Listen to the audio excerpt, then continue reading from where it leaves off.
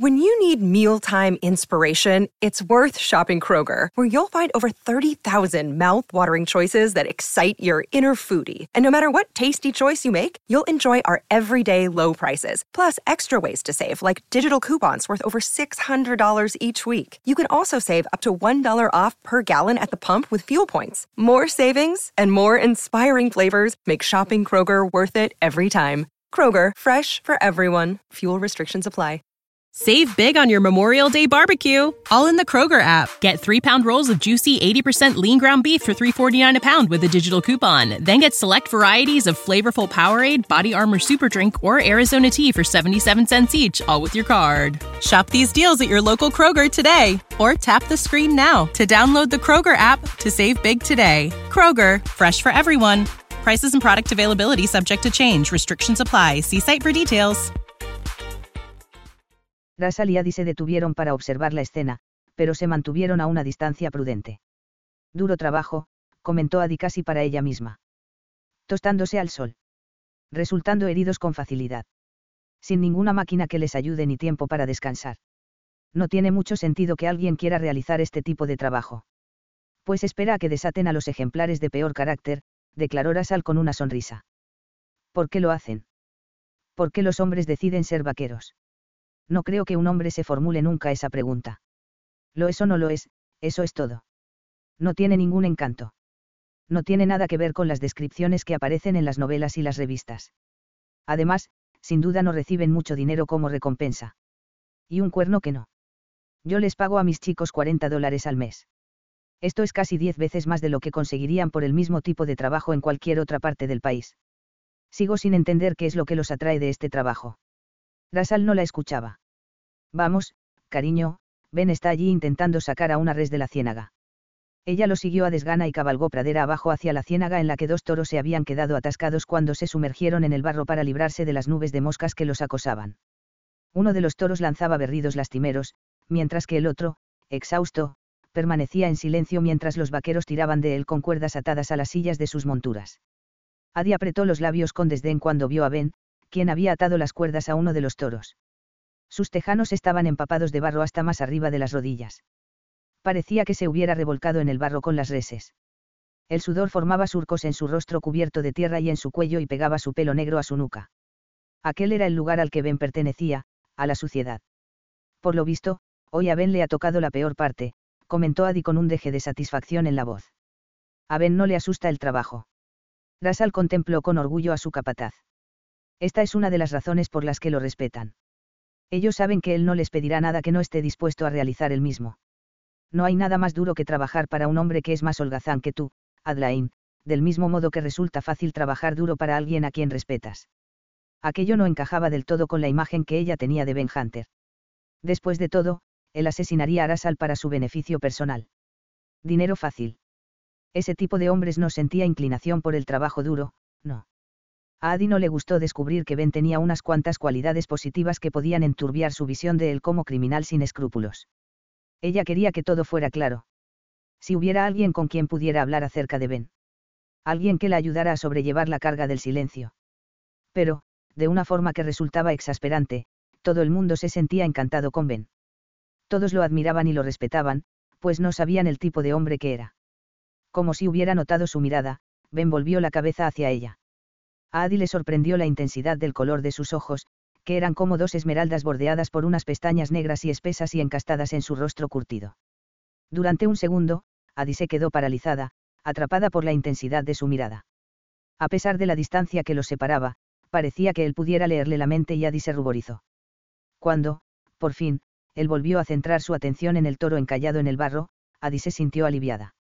El animal se tambaleó hacia adelante sobre sus patas inseguras y se derrumbó en la orilla de la ciénaga, pues había perdido la voluntad de hacer otra cosa que no fuera permanecer allí echado y morir. Los hombres, sudorosos, intentaron levantar a la temblorosa res sobre sus patas. Tras una larga lucha, consiguieron su objetivo y el animal se alejó tambaleante en busca de un lugar para pastar. Ben dejó que los hombres salvaran al otro animal y se acercó a Russell y a Addie mientras se limpiaba las manos en la parte trasera de sus pantalones. Addie notó que la sonrisa de Ben se volvió fría cuando la miró a ella y algo en su interior se agitó con intranquilidad. Señorita Adeline, espero que nuestras palabrotas no te hayan ofendido. Ben levantó la barbilla y la miró con los ojos entrecerrados. Como pretendía, su comentario le recordó a Adi que estaba fuera de su terreno y que aquel entorno pertenecía exclusivamente a los hombres. El lenguaje, el trabajo, la ropa, todos los detalles constituían un auténtico contraste con el entorno femenino al que, en general, se veían relegadas las mujeres. Según los dictados de aquel mundo, ella debería estar en la cocina o inclinada sobre una labor de costura y no cabalgando por las praderas con su padre. He oído palabras peores que estas, replicó ella. No esperaba menos. Ben la miró, pero mantuvo sus pensamientos bien escondidos.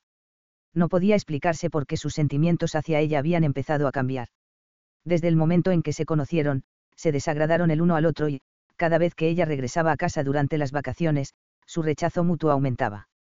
Él había esperado con terror el día en que Adi regresara para siempre de la academia para señoritas.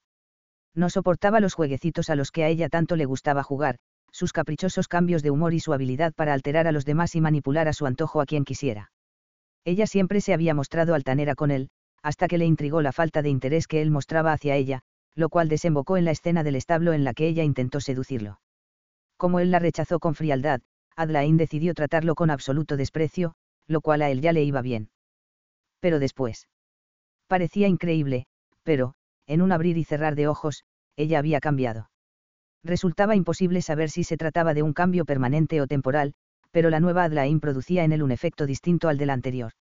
Ben no se había dado cuenta antes de lo guapa que era, de lo vulnerable y encantadora que podía ser. Incluso casi deseaba haber aceptado su oferta de aquel día en el establo. Al menos así no se estaría preguntando qué sentiría al tener el cuerpo de ella bajo el suyo. Pero ahora nunca lo sabría y, aunque era mejor así, a su pesar, ella lo fascinaba. Adi miró a su alrededor y observó a aquellos hombres sucios y sin afeitar con la ropa empapada en sudor, los bigotes desarreglados y las patillas largas. Ellos la miraban a ella de una forma encubierta. Si Rasal no hubiera estado allí, ella no se habría sentido segura. Ben percibió su expresión de inquietud y sonrió abiertamente. Todos nosotros somos diamantes en bruto. Nunca encontrarás a un grupo de caballeros que sienta más respeto hacia las mujeres que nosotros. Algunos incluso han cabalgado cientos de kilómetros para ver a una mujer de buena reputación. Incluido tú, señor Hunter. Preguntó ella con voz baja y letal.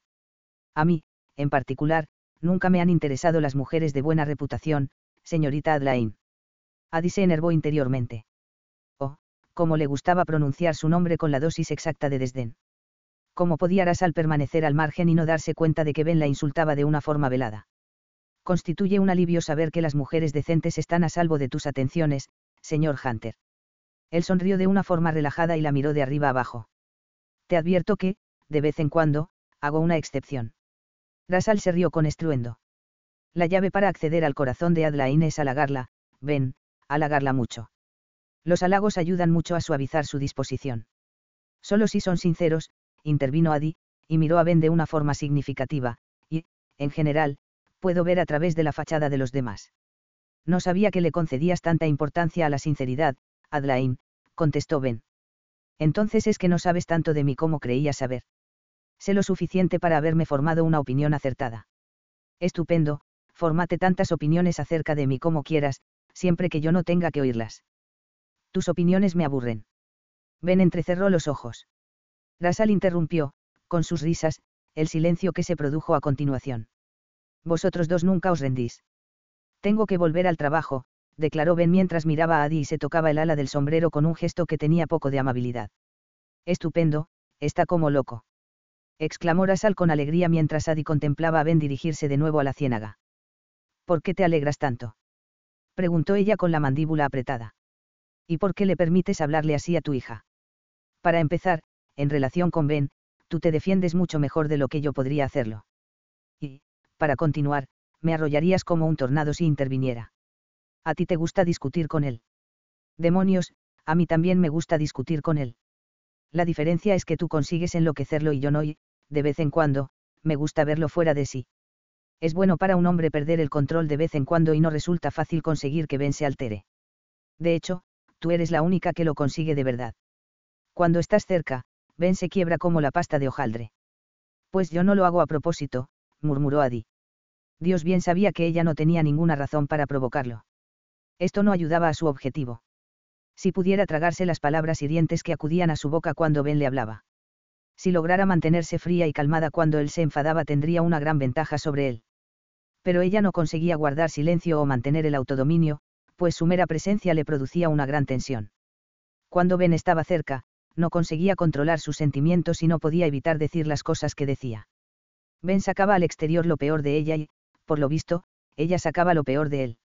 Un grito apremiante de Russell, quien se había inclinado sobre su silla, interrumpió sus pensamientos. El toro se ha vuelto contra ellos, que alguien lo sujete. Al ver lo que ocurría, Adi abrió los ojos con alarma. Cuando el toro logró salir de la ciénaga, rabioso y listo para la lucha, volvió con enojo sus cuernos contra sus rescatadores. El toro sacudió los cuernos de una forma amenazadora frente al hombre que tenía más cerca y enseguida lo embistió mientras sus potentes músculos se ponían en tensión bajo su piel cubierta de barro. A continuación, Adi solo vislumbró una gran agitación. El vaquero que recibió la embestida profirió un grito. Los otros vaqueros lanzaron los lazos para sujetar e inmovilizar al toro, pero debido a las nubes de polvo y la exaltación del momento, fallaron. Adi soltó un grito al ver el brillo rojo de la sangre y el cuerpo del vaquero que caía, flácido, al suelo. La res, enloquecida por el chasquido de las cuerdas, se volvió con ímpetu hacia un lado. Ben se agachó junto al cuerpo inerte del vaquero, lo cogió por el zahón y tiró de él para alejarlo del animal. El toro percibió el movimiento de inmediato e inclinó la cabeza para embestir el cuerpo que se deslizaba por el polvo. «Inmovilizadlo», gritó Ben con voz áspera. Otro de los lazos falló en su intento de atrapar uno de los largos cuernos del animal. La voz de Ben volvió a surcar el aire. «Oh, mierda». Alguien le lanzó un rifle, el cual aterrizó con solidez en las manos de Ben. Él lo cogió por el cañón y lo levantó en el aire. Al comprender lo que iba a hacer, el corazón de Adi se detuvo. «Papá», susurró mientras se preguntaba por qué nadie disparaba al animal. Russell no dijo nada. Ben arqueó el cuerpo hacia atrás mientras levantaba más el improvisado garrote y lo dejaba caer con furia sobre la frente del toro. El animal cayó al suelo sin emitir ningún sonido y la inercia de su embestida hizo que se deslizara por el suelo hacia adelante, hasta que Ben no tuvo más remedio que retroceder unos pasos. El extremo de uno de los cuernos del toro quedó junto a una de las botas de Ben, quien permaneció inmóvil mientras contemplaba al tembloroso animal. El silencio se extendió por la pradera.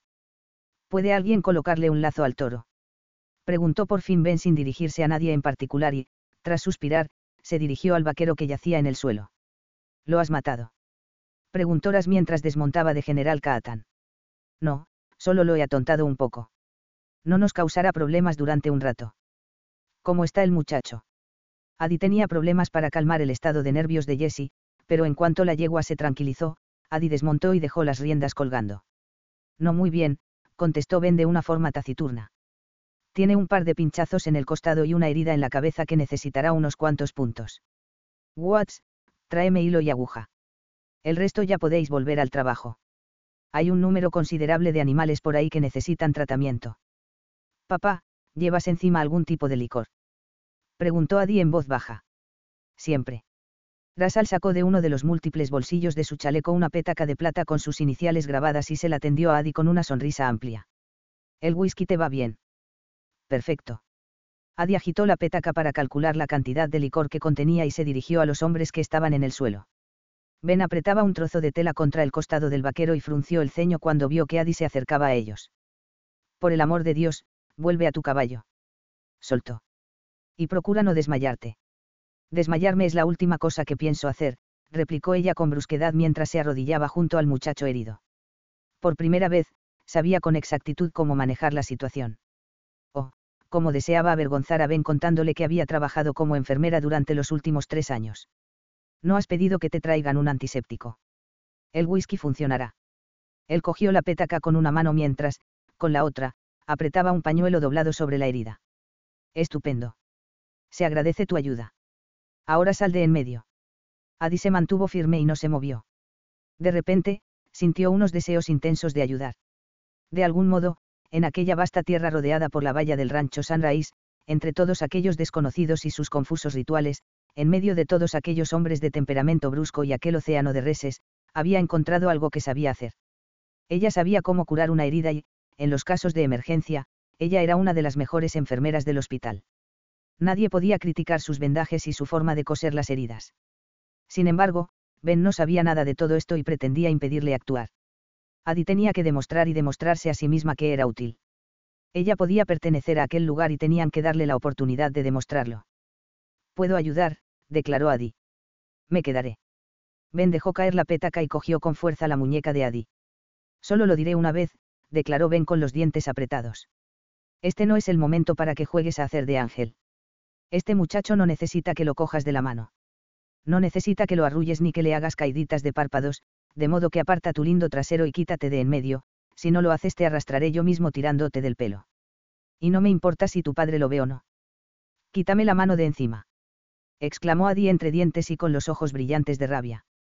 Pretendes coser su herida con tus sucias pezuñas. Yo sé más de coser heridas de lo que tú nunca soñarías aprender. ¿Crees que me ofrecería a hacerlo si no supiera cómo se hace? Suéltame. Y si quieres ser útil, abre la pétaca y dame el pañuelo que tienes alrededor del cuello. Ben le lanzó una mirada dura e inquisitiva. Ella percibió un destello de rabia y, a continuación, un principio de curiosidad. Poco a poco, Ben le soltó la muñeca. Será mejor que cada una de tus puntadas sea perfecta, declaró él con voz suave pero amenazadora. Y si no eres capaz de respaldar tus palabras con tus hechos, responderás ante mí. ¿Lo comprendes? Ella asintió con un movimiento seco de la cabeza y el alivio que experimentó liberó la presión que sentía en el pecho. ¿Qué tipo de hilo trae Watts? Adi empapó el pañuelo con whisky y mojó la herida del vaquero. Seguro que es de algodón barato. No nos podemos permitir hilo de seda, contestó Ben con soma. Yo sí. ¿Tienes un cuchillo? ¿Para qué? ¿Tienes un cuchillo? Repitió ella con impaciencia. Ben desenvainó un cuchillo que llevaba en el cinturón y se lo tendió por la parte del mango. Ella hurgó debajo de su falda pantalón, estiró una pierna y cortó una de las cintas de color rosa que adornaban el encaje de sus bombachos. Al ver la bien formada pantorrilla que asomaba por la caña de su bota, varios de los hombres que observaban la escena a cierta distancia murmuraron y profirieron exclamaciones. Dios, se hablará de esta visión en los barracones durante años. Murmuró Ben extrañamente crispado. ¿Qué quieres decir? Preguntó Adi mientras volvía a bajar el borde de su falda y volcaba su atención en la cinta. Con un movimiento experto de la mano, Adi arrancó un hilo de la cinta. Ah, ¿te refieres al hecho de que haya enseñado la pierna? Cielos, no me acordaba de que mi pudor era más importante que ayudar a un hombre herido. Exclamó con sarcasmo. Qué comportamiento tan indigno de una dama. Pero seguro que a ti no te he impresionado. Su sonrisa burlona desapareció al ver la expresión de Ben, pues parecía que hubiera hecho algo realmente indecente, algo que realmente le había impresionado. Una visión rápida de su pierna no podía causar aquel efecto en los hombres. Ella y sus amigas habían paseado por las calles de Sunrise con faldas que les llegaban a las rodillas y, muchas veces, los hombres con los que se cruzaban ni siquiera las miraban dos veces. Adi le devolvió el cuchillo y los dedos de Ben se curvaron sobre el mango. Adi se sintió impresionada al verlos. Las manos de Ben eran fuertes y mostraban signos de haber realizado trabajos duros, sin embargo, eran extrañamente sensibles. Eran las manos de un asesino. Adi se ruborizó, apartó la mirada de las manos de Ben y volvió a centrar su atención en el hilo. Se sintió aliviada cuando Watts llegó con un papel insertado con agujas y unas tijeras. Adi enhebró la aguja más limpia que encontró y lo empapó todo con el whisky. Con cuidado, ensartó uno de los bordes de la carne abierta con la aguja, a continuación, la clavó en el otro borde y los unió con un nudo hábilmente realizado. ¿No puedes hacerlo un poco más deprisa?, preguntó Ben. Adi realizó el punto siguiente con la misma calma que el anterior. Lo haré de modo que la cicatriz apenas resulte visible. Mira cómo queda disimulada en la línea del entrecejo. Sí, muy bonito, pero no ganaremos nada teniendo un cadáver con buen aspecto, de modo que date prisa. No tienes por qué ponerte tan melodramático. El muchacho no va a morir y tú lo sabes. Adi reprimió la necesidad de decir algo más. No era momento para discusiones, por muy tentadora que le resultara la idea. Mientras anudaba el último punto, Ben limpió los restos de sangre de la frente del muchacho. Cirugía casera, comentó Adi mientras inspeccionaba la herida con orgullo, pero un médico no lo habría hecho mejor. Servirá, replicó Ben sin inmutarse. Adi contempló el rostro del muchacho y apartó de su sien un rizo de pelo enmarañado. Pelo rizado y pelirrojo. Apostaría algo a que se burlan de él por esta razón. La tensión que experimentaba Ben pareció relajarse. ¿Quién podría resistirse? Y además tiene pecas. Unas pecas oscuras de color cobrizo destacaban en su piel a pesar de su intenso bronceado. El rostro inconsciente de aquel muchacho todavía era rollizo a causa de su juventud. No tenía el rostro enjuto de un adulto y parecía tan solo y vulnerable que a Adi se le encogió el corazón debido a la compasión que experimentó. Y un hilo de seda rosa, recalcó Ben. Adi frunció el ceño. Espero que no se avergüence por esto. No, señora, seguro que no querrá que le quiten nunca estos puntos. Te aseguro que alardeará durante días acerca de la procedencia de ese hilo. Sus labios se curvaron con sarcasmo. Será la envidia del barracón. No es mucho mayor que Keith, murmuró ella. Pobre muchacho. Adi sintió lástima por el hecho de que un muchacho tan joven tuviera que vivir una vida tan dura, aunque su vida sería mejor que la que tendrían muchos otros jóvenes. Al menos él tendría la oportunidad de conservar su inocencia. Y aquellas heridas se curarían. Ella había cuidado a soldados en el hospital que, una vez, tuvieron rostros jóvenes y corazones inocentes, pero que volvieron de la guerra lisiados, ciegos y amargados. Ella había compartido parte de su amargura por empatía y por el vacío de su propia vida. Pero aquello era el futuro, se recordó Adi, y todavía no había sucedido. Aquellos soldados ni siquiera habían nacido y la guerra no había estallado. Adi contempló al muchacho sin darse cuenta de que la soledad entristecía su mirada y la compasión se reflejaba en su expresión. Ben se quedó paralizado y contuvo el aliento a causa de la sorpresa. Adeline Warner siempre había sido una joven guapa, con demasiado ímpetu y demasiado poco corazón, una joven descarada, egoísta y de lengua afilada, y a una chica así había que evitarla. Pero en aquel momento su expresión era dulce y conmovedora como no lo había sido nunca antes. ¿Qué había sucedido para que tuviera aquel nuevo aire de vulnerabilidad? ¿Qué tipo de magia había proporcionado aquella desconcertante dulzura a su rostro? Había estado allí siempre. Empezaba él a darse cuenta de algo de lo que todo el mundo era consciente desde hacía tiempo. Russell se acercó a Adi y contempló su obra. Parecía intrigado por lo que ella había realizado. ¿Dónde has aprendido a coser una herida?, preguntó con voz fuerte. Ben observó a Adi y ella se ruborizó. No es muy diferente a coser ropa, declaró con una media sonrisa. Solo un poco más sucio. ¿Qué hay de la herida de su costado? Todavía sangra. No mucho. El vendaje temporal servirá hasta que lo llevemos de vuelta al barracón. Estupendo. Adi bajó la vista y vio que tenía las mangas manchadas de sangre por lo que la tela estaba pegada a sus brazos. El olor caliente y dulce de la sangre penetró por sus fosas nasales y, combinado con el calor del sol, hizo que sintiera náuseas. Al apartar la mirada, vio al toro y no pudo evitar acordarse del golpe sordo del rifle en su cráneo. Temiendo vomitar, Adi esbozó una sonrisa temblorosa y se levantó sin pedir ayuda. Disculpadme, murmuró, y se alejó mientras respiraba hondo y apretaba los puños. Adi se detuvo cuando llegó junto a Jessie y se inclinó apoyando la frente en la silla. Permaneció inmóvil en esta postura y se concentró en el olor almizclado del cuero. Después de unos minutos, el contenido de su estómago empezó a asentarse. Toma, declaró Ben a su espalda en voz baja. Ben tenía un pañuelo limpio y una cantimplora con agua. Adi volvió la cabeza y lo contempló con la mirada perdida mientras él humedecía el pañuelo con el agua. Incluso aguantó sin protestar que él le limpiara la cara y cerró los ojos mientras notaba el fresco tejido del pañuelo por su frente y sus mejillas. ¿Por qué haces esto? Tengo algo en la cara. ¿Qué es? Solo tierra. Extiende las manos. Adi contempló las manchas rojas de sangre que tenía entre los dedos de las manos. Oh, yo. Estira los dedos. Ben limpió con un extremo del pañuelo hasta la última mancha de sangre de sus manos. ¿Por qué era tan considerado con ella? Gracias. Ben le tendió la cantimplora. ¿Quieres agua? Ella asintió con agradecimiento, cogió la cantimplora, inclinó la cabeza hacia atrás y el líquido se deslizó por su garganta. Después de devolverle la cantimplora, Adi miró a Ben con incertidumbre. Gracias, repitió mientras una pregunta flotaba en su mirada. Él le sonrió y el corazón de Adi dio un brinco. Hueles como una cantinera. Ella rió sin fuerzas. Pues he echado tanto whisky sobre ti como sobre mí. Debo reconocer que has realizado un buen trabajo. Aunque habría apostado algo a que no eras capaz de hacerlo. Me pregunto cuántas sorpresas más tengo que esperar de ti, Adeline. Adi. La rectificación salió de su boca antes de que ella pudiera impedirlo. Adi, repitió él con voz ronca. Así es como te llamaban en la academia. Algo así. ¿Ya te encuentras bien? Sí. Deberías volver a la casa. Aquí hace demasiado calor. Adi no sabía qué hacer cuando él se mostraba amable con ella. Sí, supongo que eso haré. Ben deslizó la mirada por el rostro de Adi. Parecía estar a punto de formularle una pregunta, pero algo lo empujó a guardar silencio y se alejó.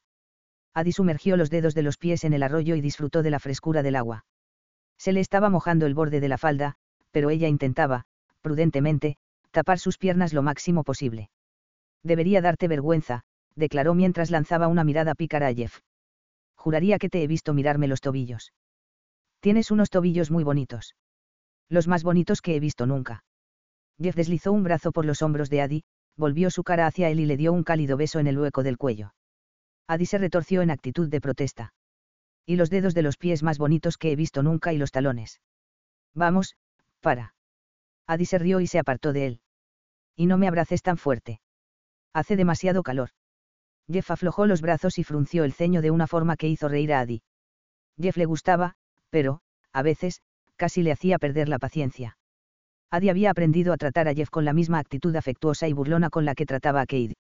Esperaba llegar a enfriar su pasión, pues se daba cuenta de que lo que él sentía por ella no era el amor que un hombre maduro sentía por una mujer, sino el amor obstinado de un muchacho por algo que sabía que estaba fuera de su alcance.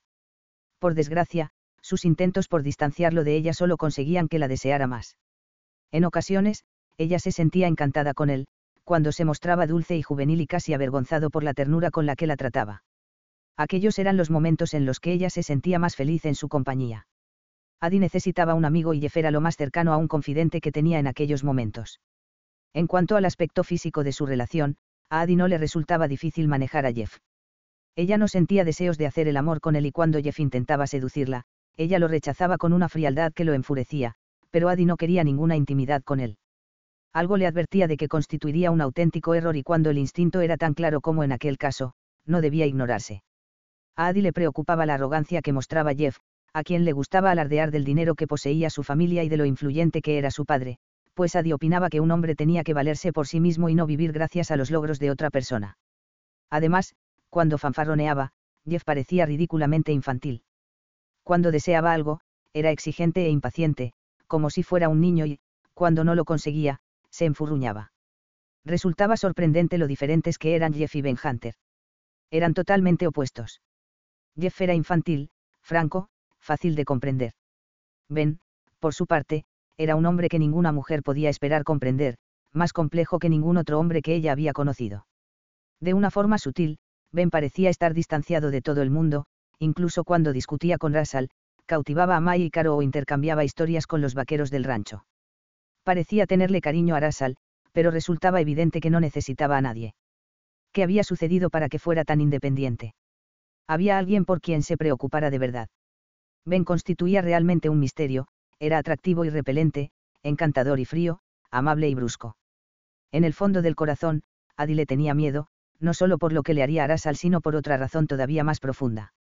Ben la hacía ser consciente de ella misma como mujer de una forma que nadie había hecho antes. Y lo hacía con solo una mirada, un gesto. Ben la hechizaba con solo estar en la misma habitación que ella. Y lo más extraño era que ella sabía que él no lo hacía de una forma consciente. Existía una especie de corriente invisible entre ellos y ella no sabía cómo explicarla. ¿Cómo se podía luchar contra algo que uno no comprendía? Adeline. La voz seductora de Jeff interrumpió sus pensamientos. ¿Por qué estás tan lejos de mí? ¿He hecho algo para que te enfades? No, claro que no. Addie lo miró y sonrió.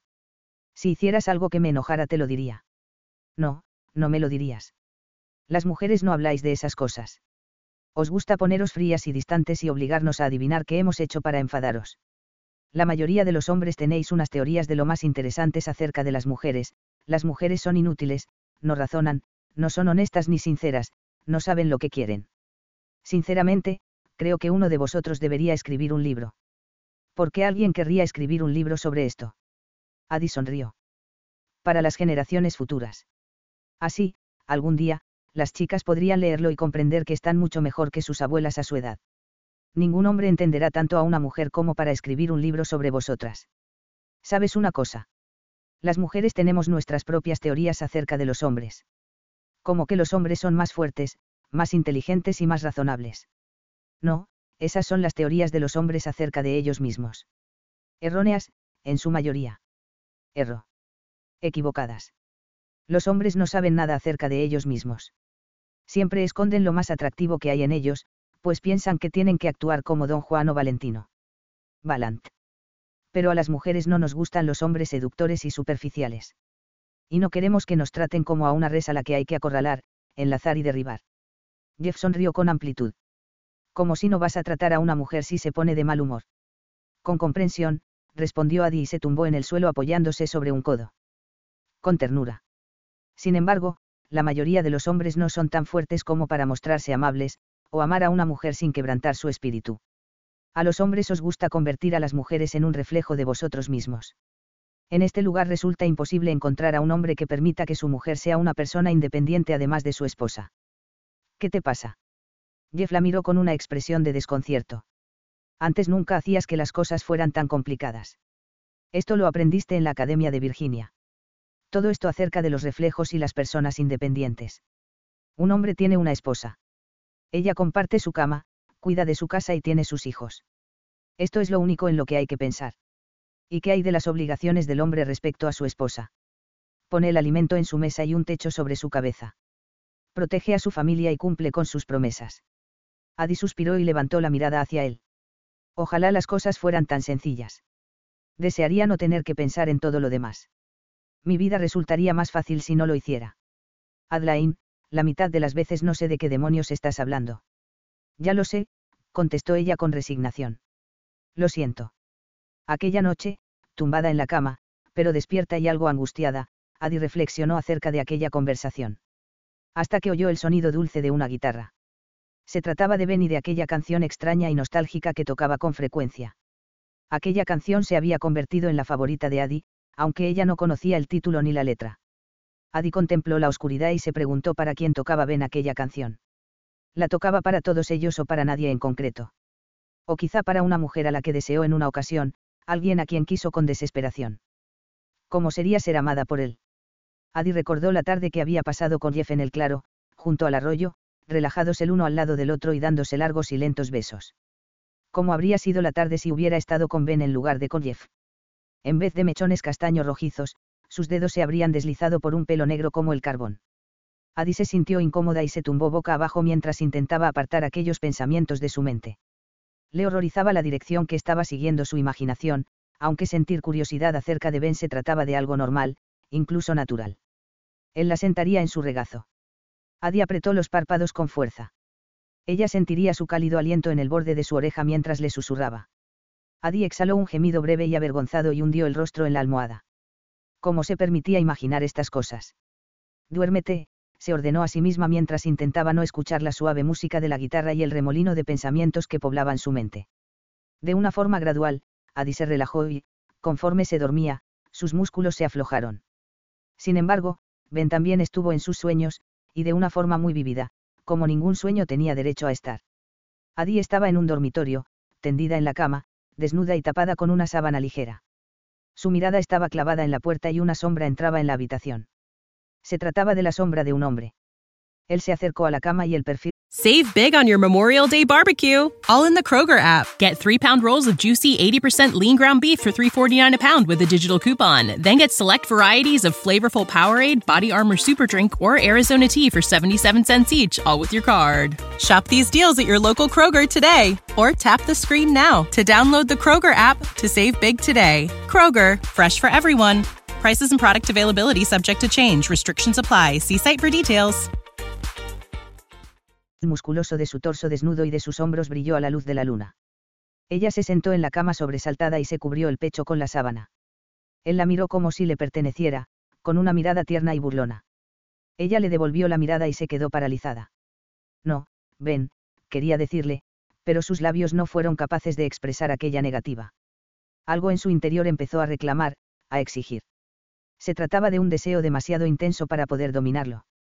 Adi quiso huir y se desplazó a un lado de la cama, pero Ben la cogió por las muñecas y se inclinó para besarla. Su boca era dulce y ardiente a la vez. Sus manos apartaron a un lado la sábana. Ben se tumbó encima del cuerpo desnudo de Adi y se deslizó desde sus pechos hasta su estómago. La luz de la luna se volvió más tenue y la oscuridad los envolvió. Los besos de Ben dejaron un rastro caliente en su piel. Su carne dura encajó con la de Adi y su espalda se flexionó bajo el contacto de las manos de ella. Adi arqueó su cuerpo hacia él mientras gemía su nombre. Lo quería, lo deseaba. Adi se despertó mientras profería un grito ahogado.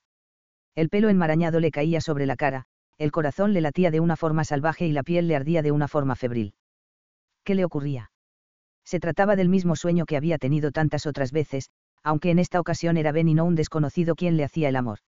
Adi saltó de la cama y se dirigió a la ventana. Se agarró al alféizar e inhaló hondo el aire de la noche. En el exterior solo había silencio.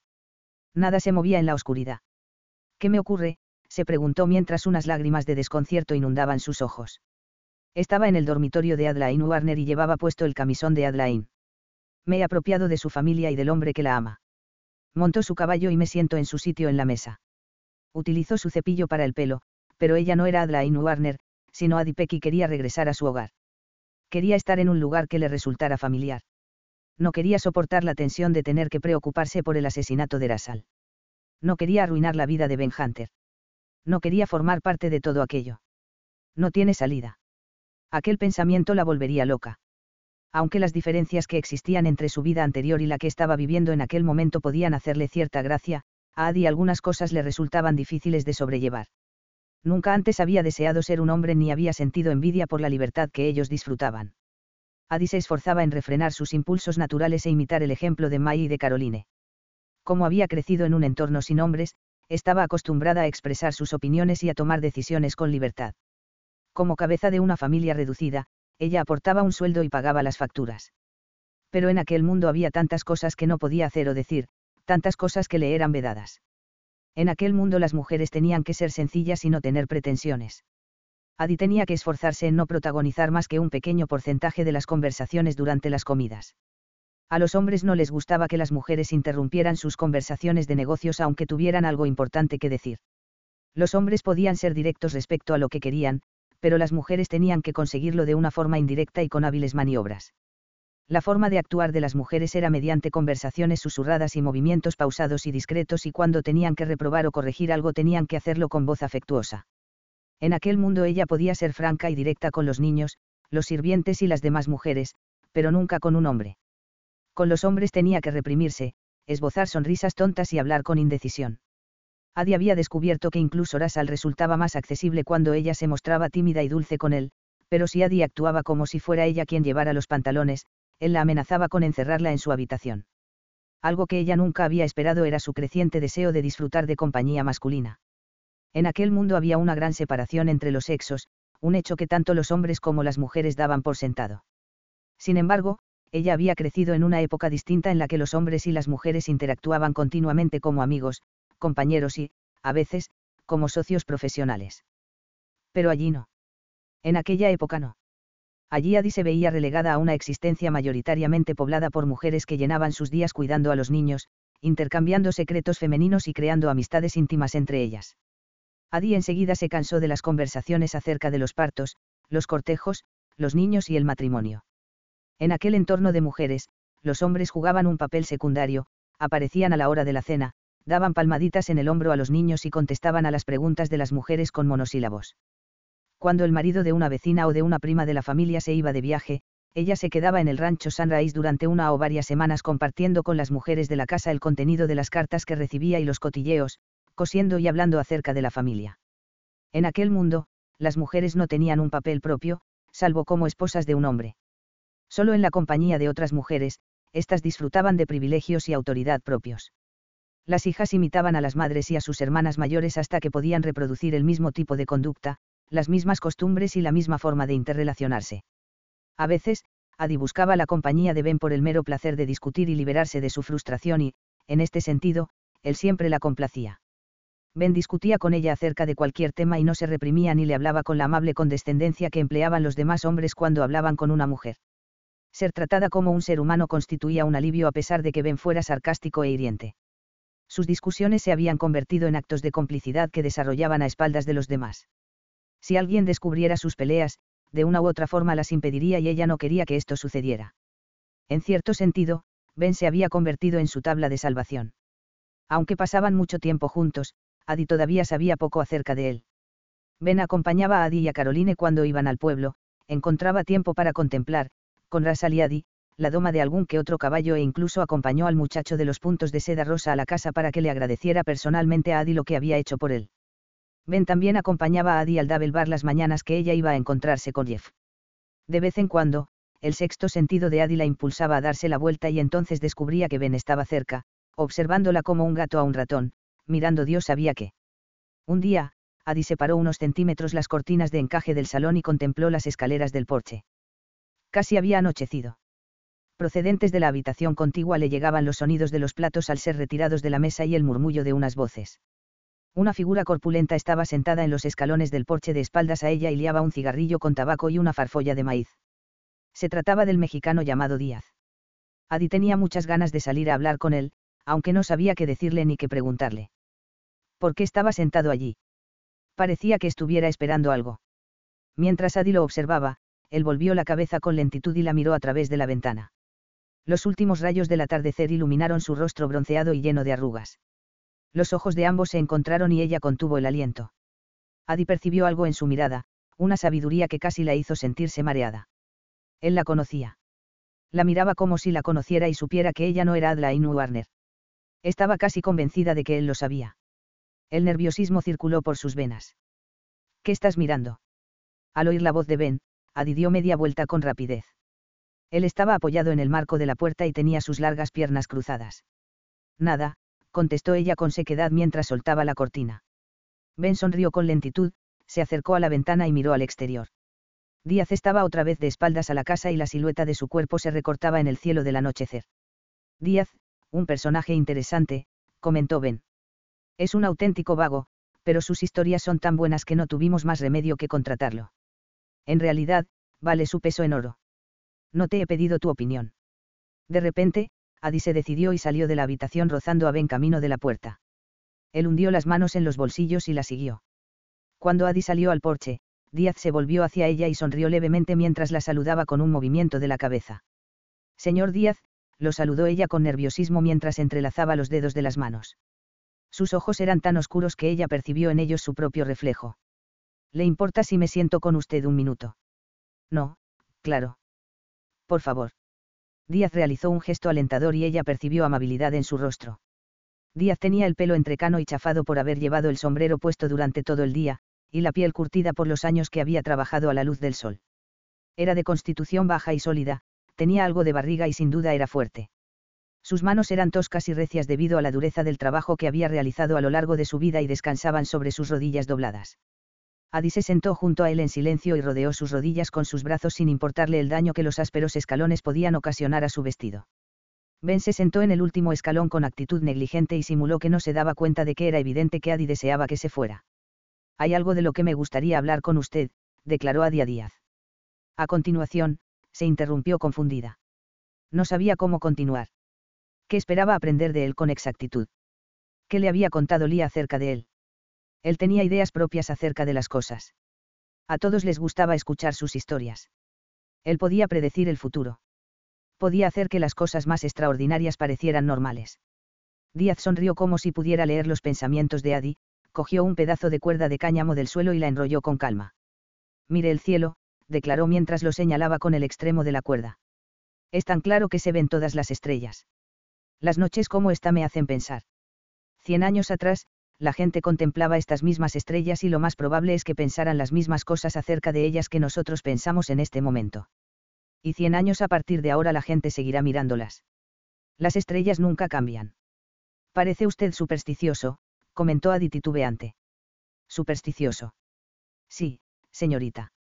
He visto y he oído cosas que convertirían en supersticioso a cualquier hombre que estuviera en su sano juicio. Díaz arrastraba las palabras con el típico acento de Texas. Mientras lo observaba, una esperanza incontrolable creció en el corazón de Adi. La comprensión que percibía en Díaz no era el resultado de una mera ilusión. Si la intuición existía, en aquellos momentos la suya la empujaba a formular a Díaz ciertas preguntas. Él tenía las respuestas. Adi apostaría algo a que así era. Entonces, cree que pueden ocurrir cosas que no responden a ninguna lógica. Cosas que parece que han sido sacadas de un libro de cuentos. Desde luego. A lo largo de mi vida he visto muchos milagros. El problema es que la gente no los considera milagros. Díaz percibió la expresión cínica de Ben y sonrió. Ese, por ejemplo, declaró mientras señalaba a Ben. Él es uno de esos. Si no entiende algo, intentará encontrar una explicación convincente que lo explique. Pero esto no significa que los milagros no existan, razonó Adi. Díaz le sonrió. Verá usted. La risa burlona de Ben lo interrumpió. Sea lo que sea, lo que es seguro es que creer en cosas de magia como los milagros y los duendes no ayuda a nadie. No estamos hablando de duendes, replicó Adi enojada por su interrupción. Pero si quieres hablar de ellos con el señor Díaz, ven más tarde. Ahora estoy manteniendo una conversación privada con él y, si no piensas irte, al menos guarda silencio. Ben sonrió, se incorporó y se limpió el polvo de la parte trasera de sus tejanos. Sin duda pensaba que ella se estaba permitiendo unos momentos de pura fantasía y él no estaba en absoluto interesado en compartirlos. Está bien, os dejaré hablar de trucos y magia. Yo tengo que cambiar las cuerdas de la guitarra. Adi contempló con preocupación cómo se alejaba a largos pasos y suspiró. Quiero formularle una pregunta. Me sentía ridícula hablando de estas cosas delante de él. Se trata de una pregunta acerca del tiempo. El tiempo. Debo reconocer que no sé mucho sobre esta cuestión, señorita Adlain. Díaz sonrió. Salvo que pasa muy deprisa y que, sin duda, me gusta malgastarlo.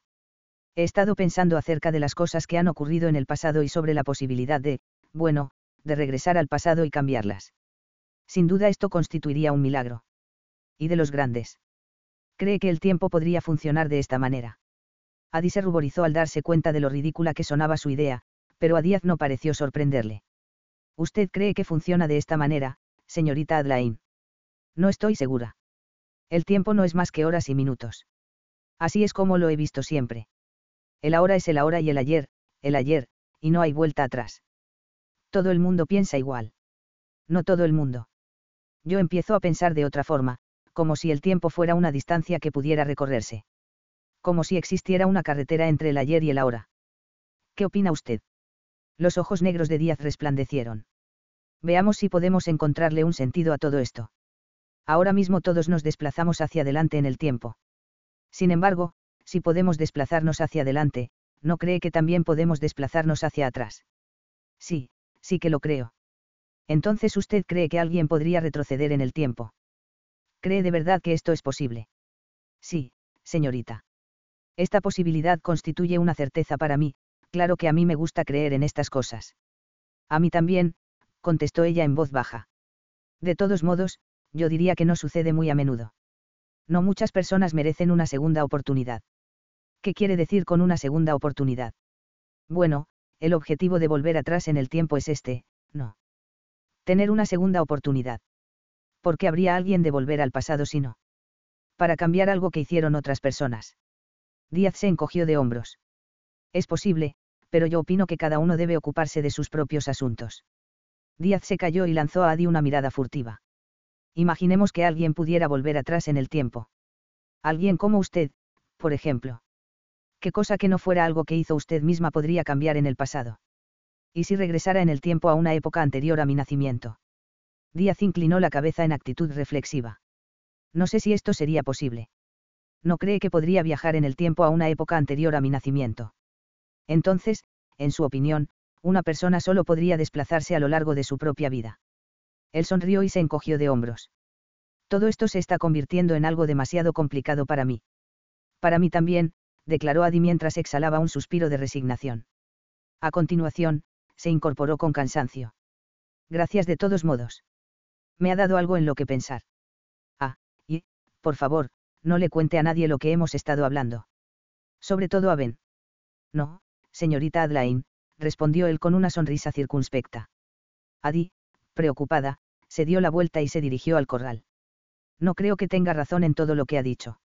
Yo sé que no pertenezco a este tiempo. Yo nací en 1910. Adlain Warner fue la primera en nacer, no yo. A menos que yo sea, en realidad, Adlain Warner. Imposible. Adi se estremeció ante aquella idea. Era una locura. Aunque todo lo que le había pasado últimamente era una locura. De repente, su corazón latió con fuerza, con tanta fuerza que le dolió el pecho. Ella no podía ser Adlain Warner. ¿Y qué ocurría entonces con Adi Peck? ¿Qué pasaba con su vida con Lia y los años que había vivido en las afueras de Sunrise? Temblando, Adi reflexionó acerca de las 2 horas que Adlain Warner desapareció. ¿Qué ocurrió aquella tarde? Susurró Adi. ¿Qué le sucedió a Adlain? ¿A dónde fue? Unos pensamientos inquietantes cruzaron por su mente. Quizás se trasladó al futuro. Quizás, en el espacio de aquellas 2 horas, vivió 20 años y regresó. Quizás Adi Peck no había sido más que una Adlain Warner desplazada en el tiempo. No. Exclamó Adi casi sin aliento, y se apoyó en la valla del corral mientras la cabeza le daba vueltas. Yo no tengo recuerdos de la vida de Adlain, sino de la mía. Yo no soy ella. No quiero ser ella. Oh, Dios mío. ¿Por qué estoy en su lugar? Adi sentía deseos de llorar, pero las lágrimas no acudieron a sus ojos. Se sentía seca y entumecida. Recordó la vida ordenada y apacible que había tenido con Lía. Había sido difícil y solitaria, pero siempre había contado con la seguridad de que cada día sería igual al anterior. ¿Por qué le habían arrebatado aquello? ¿Por qué es que iba allí en el papel de una mujer alocada y temperamental, egoísta y mimada? Esa no soy yo, reflexionó con desesperación. Yo no soy Adlain. Una sensación de frialdad recorrió su cuerpo y Adi se tambaleó mientras se apoyaba en la valla de madera. Una escena surgió más allá de sus ojos. Se trataba de una imagen de Sunrise. Unos carromatos y otros vehículos pasados de moda recorrían la calle principal de tierra tirados por caballos de aspecto robusto. Lo veía todo un poco nublado, como en un sueño, pero los detalles eran sorprendentemente claros. Adi percibió los tablones de madera de la acera bajo sus pies y el olor del polvo que levantaban las ruedas de los carros.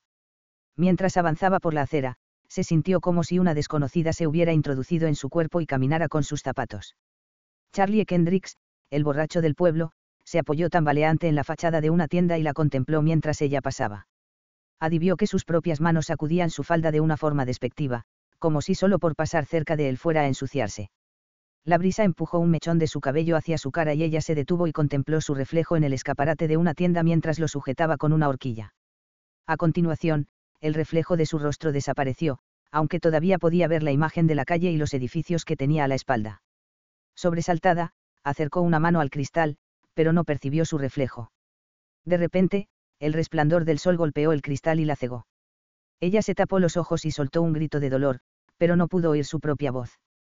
Entonces se sintió inmersa en una oleada de calor que quemaba como mil soles y su cuerpo se consumió y se disolvió mientras se precipitaba en un pozo de espacio y tiempo sin fin. A continuación, oyó el último suspiro de una anciana y el llanto de un bebé. Adi abrió los ojos y la visión desapareció. Respiró hondo mientras intentaba recobrar el ánimo y se agarró a la valla en busca de apoyo. Aquello fue lo que le sucedió a Adlain Warner el día que desapareció. Esto es lo que me sucedió a mí, murmuró Adi. Era yo. Adlain Warner y Adi Peck eran la misma persona. Una mujer y dos vidas distintas. Ella había nacido dos veces, una en 1860 y la otra en 1910.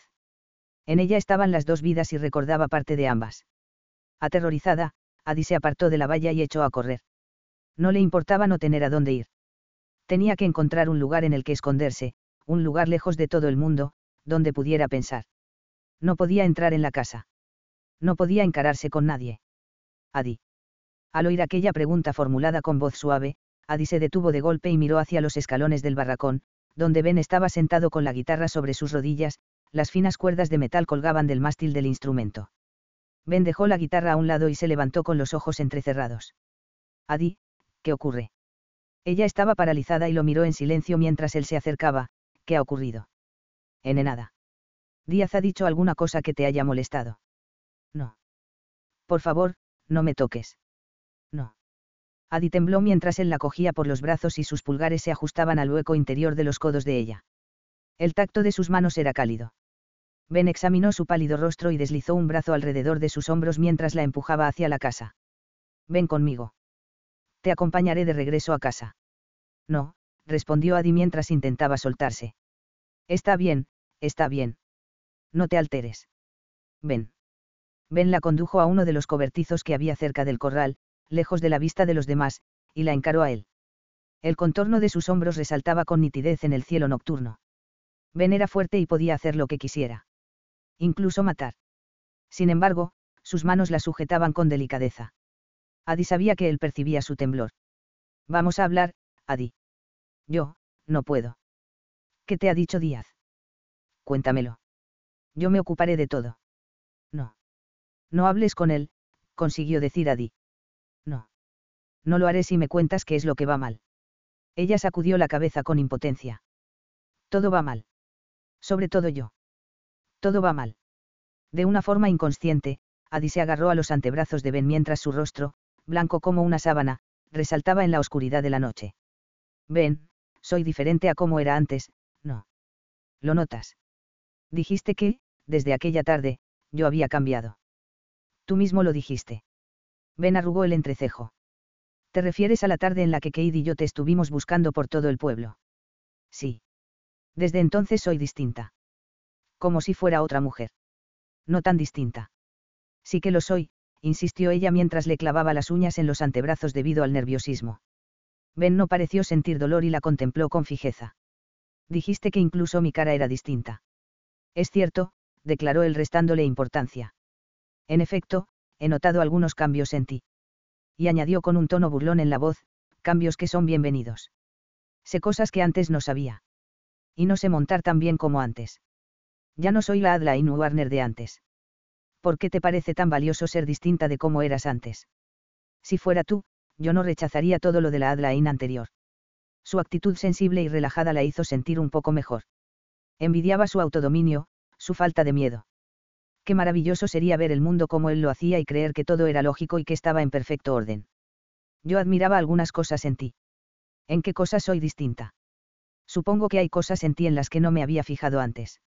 Ben se interrumpió, soltó los brazos de Adi y apoyó las manos en la pared del cobertizo, a ambos lados de Adi, formando un círculo que parecía protegerla. En cierto sentido, eres más suave. Eres más compasiva. Y tienes la sonrisa más dulce que... Sus miradas se encontraron en la oscuridad y Adi sintió que todos sus huesos se disolvían. Como se sentía débil, se apoyó en la pared del cobertizo y respiró de una forma superficial. Siempre me has parecido muy cruel para ser una mujer, continuó Ben.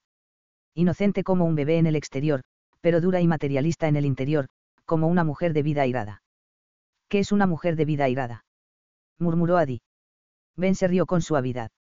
¿Sabes lo que es un burdel, cariño? La palabra cariño era un término afectuoso que utilizaba todo el mundo, pero cuando Ben la empleaba era como una caricia sonora. Oh, respondió ella ruborizándose. ¿Cómo puede ser tan duro cuando? Por lo visto tenemos un problema para entendernos, Adeline. ¿Cómo puedes haber aprendido tantas palabras nuevas y haber olvidado tantas otras? Yo. No lo sé. Ahora mismo tu aspecto es diferente al de antes. Como si necesitaras que alguien te cuidara. En el pasado, te apoyabas en Ras, ¿no es cierto? Él siempre ha resuelto tus problemas y llevado tus cargas. Sin embargo, por alguna razón, últimamente no te has apoyado en él. ¿Por qué? ¿Os habéis peleado? ¿Es este el problema? No. Y no me formules más preguntas. Estoy harta de preguntas, y no necesito que nadie me cuide. Sí que lo necesitas. Hace días que percibo una mirada ansiosa en tus ojos. Una mirada que indica que necesitas un hombre. Jeff no cumple con su papel como tu casi prometido. Ella se estremeció, volvió la cabeza e intentó irse, pero Ben no se lo permitió. Él apoyó las manos en los hombros de Adi y la fuerza con que la sujetaba prometía aumentar si ella no se quedaba quieta. Los muros protectores que rodeaban el corazón de Adi parecieron derrumbarse. Cuanto más intentaba fortalecerse frente a él, más indefensa se sentía. Se produjo un silencio casi irreal entre ellos mientras cada uno intentaba descifrar el misterio que el otro constituía. No, no lo cumple, contestó Ben con voz ronca rompiendo el silencio. Y tú estás buscando algo mejor. De modo que empiezas a verlo tal como es, no. No, no es verdad. Quiero decir que sé cómo es y me gusta. Te gusta por su aspecto y su dinero y también, claro, por su personalidad afable. Pero, al mismo tiempo, lo desprecias por ser débil. Las mujeres no soportan a los hombres que se dejan dominar por ellas. Adi le lanzó una mirada iracunda y la línea de su mandíbula se marcó en la delicada redondez de su mejilla cuando apretó los dientes. Haces que parezca horrorosa, pero yo no soy así. Desde el momento en que te conocí supe cómo eras. Bueno, he realizado algunas enmiendas con el tiempo, pero todavía sé, con bastante exactitud, cómo eres. Ni siquiera podrías empezar a entenderme, declaró ella con la voz tensa. Sabes que es una persona que se apodera de los terneros sin marcar, Adi. Un ladrón de ganado. Un emprendedor. Alguien que no permite que nadie se interponga entre él y lo que quiere. Yo soy así por naturaleza, Adi, y tú también. Y ninguno de nosotros siente respeto por aquellos que permiten que nos aprovechemos de ellos. Tengo la sensación de que los encantos de Jeff no tardarán en empañarse a tus ojos y empezarás a buscar a alguien que no permita que lo manipules. No te hagas la ofendida, pues sabes que es verdad. No, no lo es, contestó ella enseguida. Tú no sabes nada de mí ni de lo que hay entre Jeff y yo. Ben sonrió de forma provocativa. Ah, no. No, respondió ella con frialdad. Jeff es lo suficiente hombre para cuidar de mí. Y yo no lo manipulo. Ben sonrió abiertamente al percibir que la palidez de Adi había sido reemplazada por un saludable rubor de indignación. Sé honesta. Haces lo que quieres con él. No es verdad. Él esbozó una sonrisa burlona. Demuestras una lealtad impresionante hacia un hombre que no te conoce en absoluto. Apostaría cualquier cosa a que vuestras conversaciones son de lo más aburridas. Aunque quizá lo que te interese no sea su mente. Es posible que te proporcione unos buenos revolcones sobre la hierba. Debo admitir que su aspecto es aceptable, claro que también está el atractivo rancho que su padre posee. Mi relación con Jeff no te concierne. No me qué. Ya sabes lo que quiero decir. Los ojos de Ben destellaron y Adi se dio cuenta de que se estaba riendo de ella. Sí, ya sé lo que quieres decir. La idea de que Ben era el enemigo mortal de Russell acudió a la mente de Adi de una forma repentina, aunque ella quería con desesperación que no fuera cierto. Ben, tú nunca le harías daño a mi padre, no. Hacerle daño harás. Ben pareció sobresaltado. Por todos los santos, no. Claro que no. ¿De dónde has sacado esta idea? Él confía en ti más que en cualquier otra persona y tú estás más cerca de él que nadie. Estás en una posición idónea para hacerle daño. El rostro de Ben se volvió inexpresivo, como si se hubiera colocado una máscara, y toda su calidez se desvaneció al instante. Le debo lealtad. Él me ofreció un nuevo comienzo cuando lo necesitaba, la oportunidad de trabajar duro y recibir un buen sueldo a cambio. Y, cuestiones éticas aparte, tengo razones prácticas que justifican su confianza en mí. ¿Por qué habría de morder la mano que me alimenta? Estaría loco si le hiciera daño. Ben se separó de Adi y señaló la casa con la cabeza. Vamos, te acompañaré a la casa. Sus labios se curvaron en una sonrisa forzada. ¿Alguien te ha dicho alguna vez que tienes un don para estropear un clima, Adi? ¿Qué clima? Ben sacudió la cabeza, solté una carcajada y la tomó del brazo. A veces, aunque no muy a menudo, siento compasión por Jeff Johnson. Vamos. Capítulo 4. Watts chasqueó la lengua y la tartana se alejó de la casa mientras Caroline se acomodaba con firmeza en el asiento de mimbre del vehículo. Caro, el ajetreo no será demasiado para ti. Le preguntó Adlain con preocupación mientras deslizaba otro cojín detrás de la espalda de Caroline. Si resulta peligroso para ti acompañarme al pueblo, aunque solo sea un poco, yo ya. No, el embarazo todavía no está tan adelantado. Además, tengo que alejarme un rato del rancho, si no me pondré a gritar. ¿Te acuerdas de cómo fue el embarazo de Lía? Pude ir a cualquier lugar y hacer casi cualquier cosa hasta la última semana. Claro que quizá no te acuerdes mucho, pues solo tenías 10 años. ¿No te parece curioso que mamá nos tuviera con 10 años de diferencia y yo tenga este bebé 10 años después de tener a Lía? Seguramente ella será como una segunda madre para el bebé, igual que yo lo fui para ti. Las dos hablaban en un susurro para no incomodar a Watts, el peón del rancho que las conducía a la ciudad. Los bebés y los partos eran asuntos de mujeres y los hombres querían saber lo menos posible acerca de estas cuestiones. Si Watts oyó algo de lo que dijeron, no lo demostró. Watts era un hombre callado, unos años mayor que Adi, de estatura algo menor a la media, pero fornido y de hombros anchos. Sus ojos azul oscuro con frecuencia reflejaban picardía y maldad a partes iguales. Aunque siempre se mostraba correcto y amable, Adi se sentía algo incómoda cuando hablaba con él directamente. Watts la trataba con un respeto tan exagerado que rayaba en el desdén y ella no sabía por qué. ¿Ya habéis decidido los nombres?, preguntó Adi a Caroline. Si es un niño, se llamará Russell, y, si es una niña, Sara. ¿Por tu bisabuela? Sí, contestó Adi mientras sentía un nudo de placer y dolor en la garganta. Es un nombre bonito. Aquel era el nombre correcto. El nombre de su madre. Pero ella ya no será mi madre. No si yo sigo aquí. No si soy Adlain Warner. Aquel pensamiento era muy intrigante. Ella quizá vería crecer a Sara y la conocería como nunca había podido conocerla antes. De vez en cuando, Adi todavía se preguntaba si estaba soñando, pero en aquel momento, mientras contemplaba el bonito rostro sonrosado de Caroline, supo que todo aquello era real. El sol que estaba a sus espaldas era real. El ajetreo de la tartana y los vaqueros que se vislumbraban a lo lejos en sus monturas no eran el producto de un sueño. Adi no podía negar lo que estaba delante de sus ojos, pero dejaría alguna vez de sentir pena por la pérdida de la vida que había tenido antes. Le resultaba difícil distinguir con exactitud cuáles eran sus sentimientos hacia los Warner. Le caían bien y sentía algo de afecto por ellos, pero era indudable que no quería a May y a Russell como una hija. Kate y Caroline también le gustaban, pero no sentía ningún apego especial hacia ellos, pues apenas los conocía. En cuanto tenga al bebé, Peter y yo nos trasladaremos, con nuestra pequeña familia, a Carolina del Norte, explicó Caroline. Me siento impaciente por mudarme. ¿De verdad tenéis que iros?, protestó Adi. Carolina del Norte está tan lejos.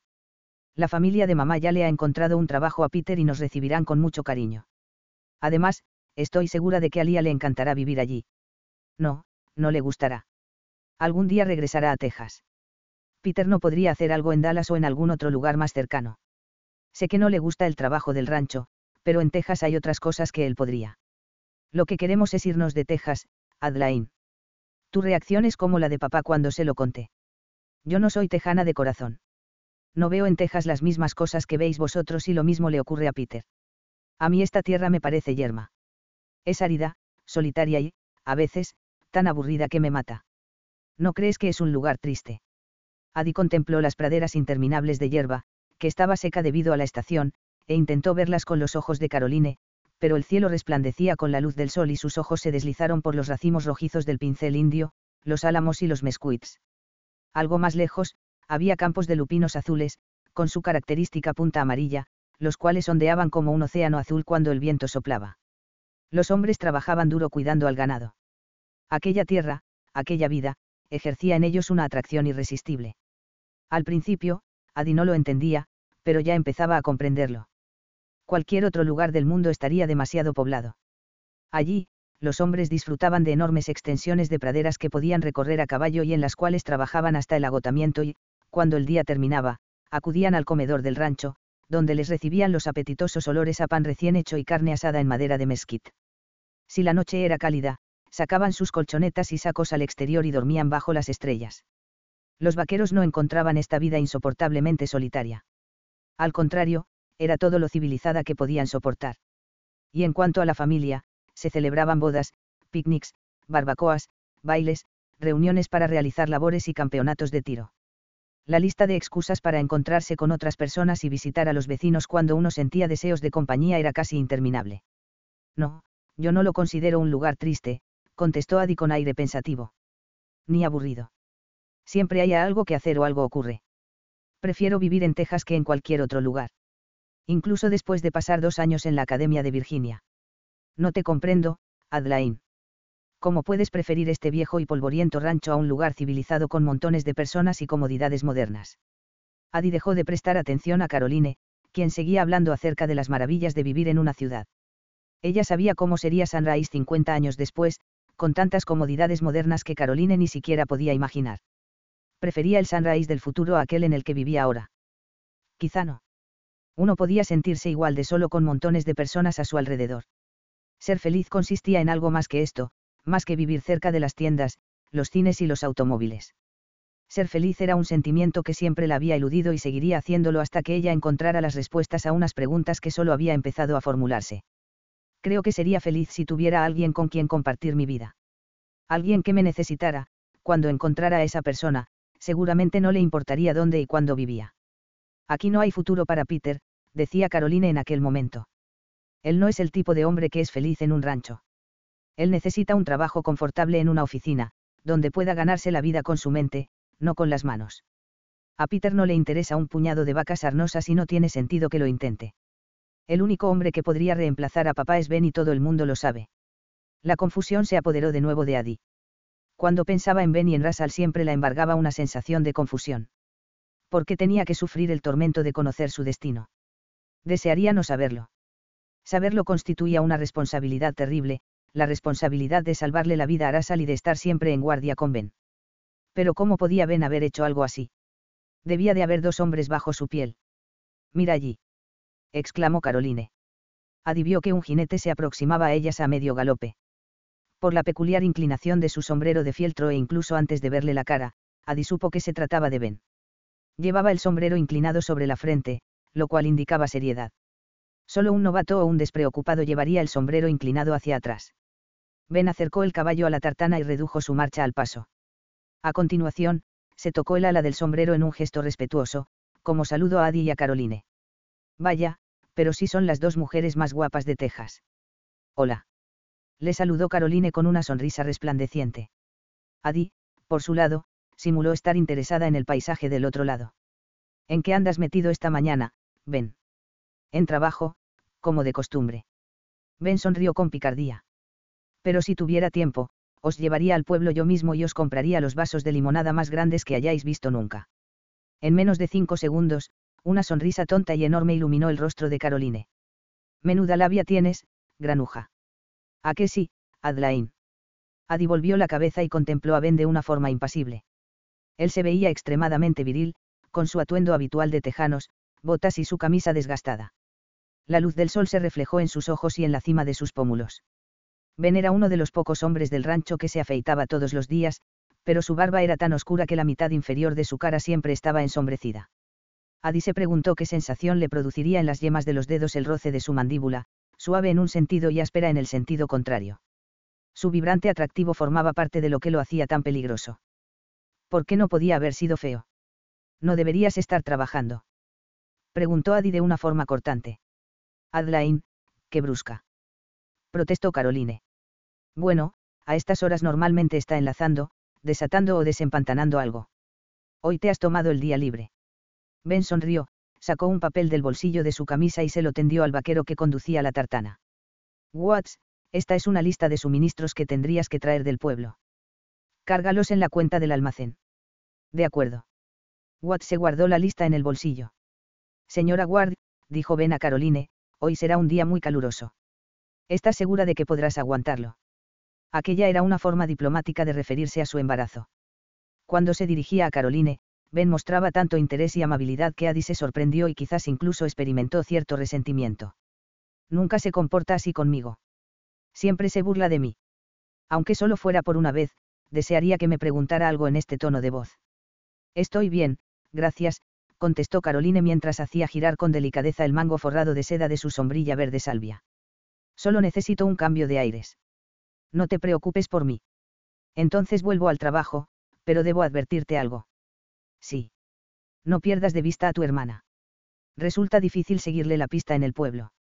Podría desaparecer en un abrir y cerrar de ojos. A veces desaparezco y a veces no, replicó Adi. Depende de con quién esté.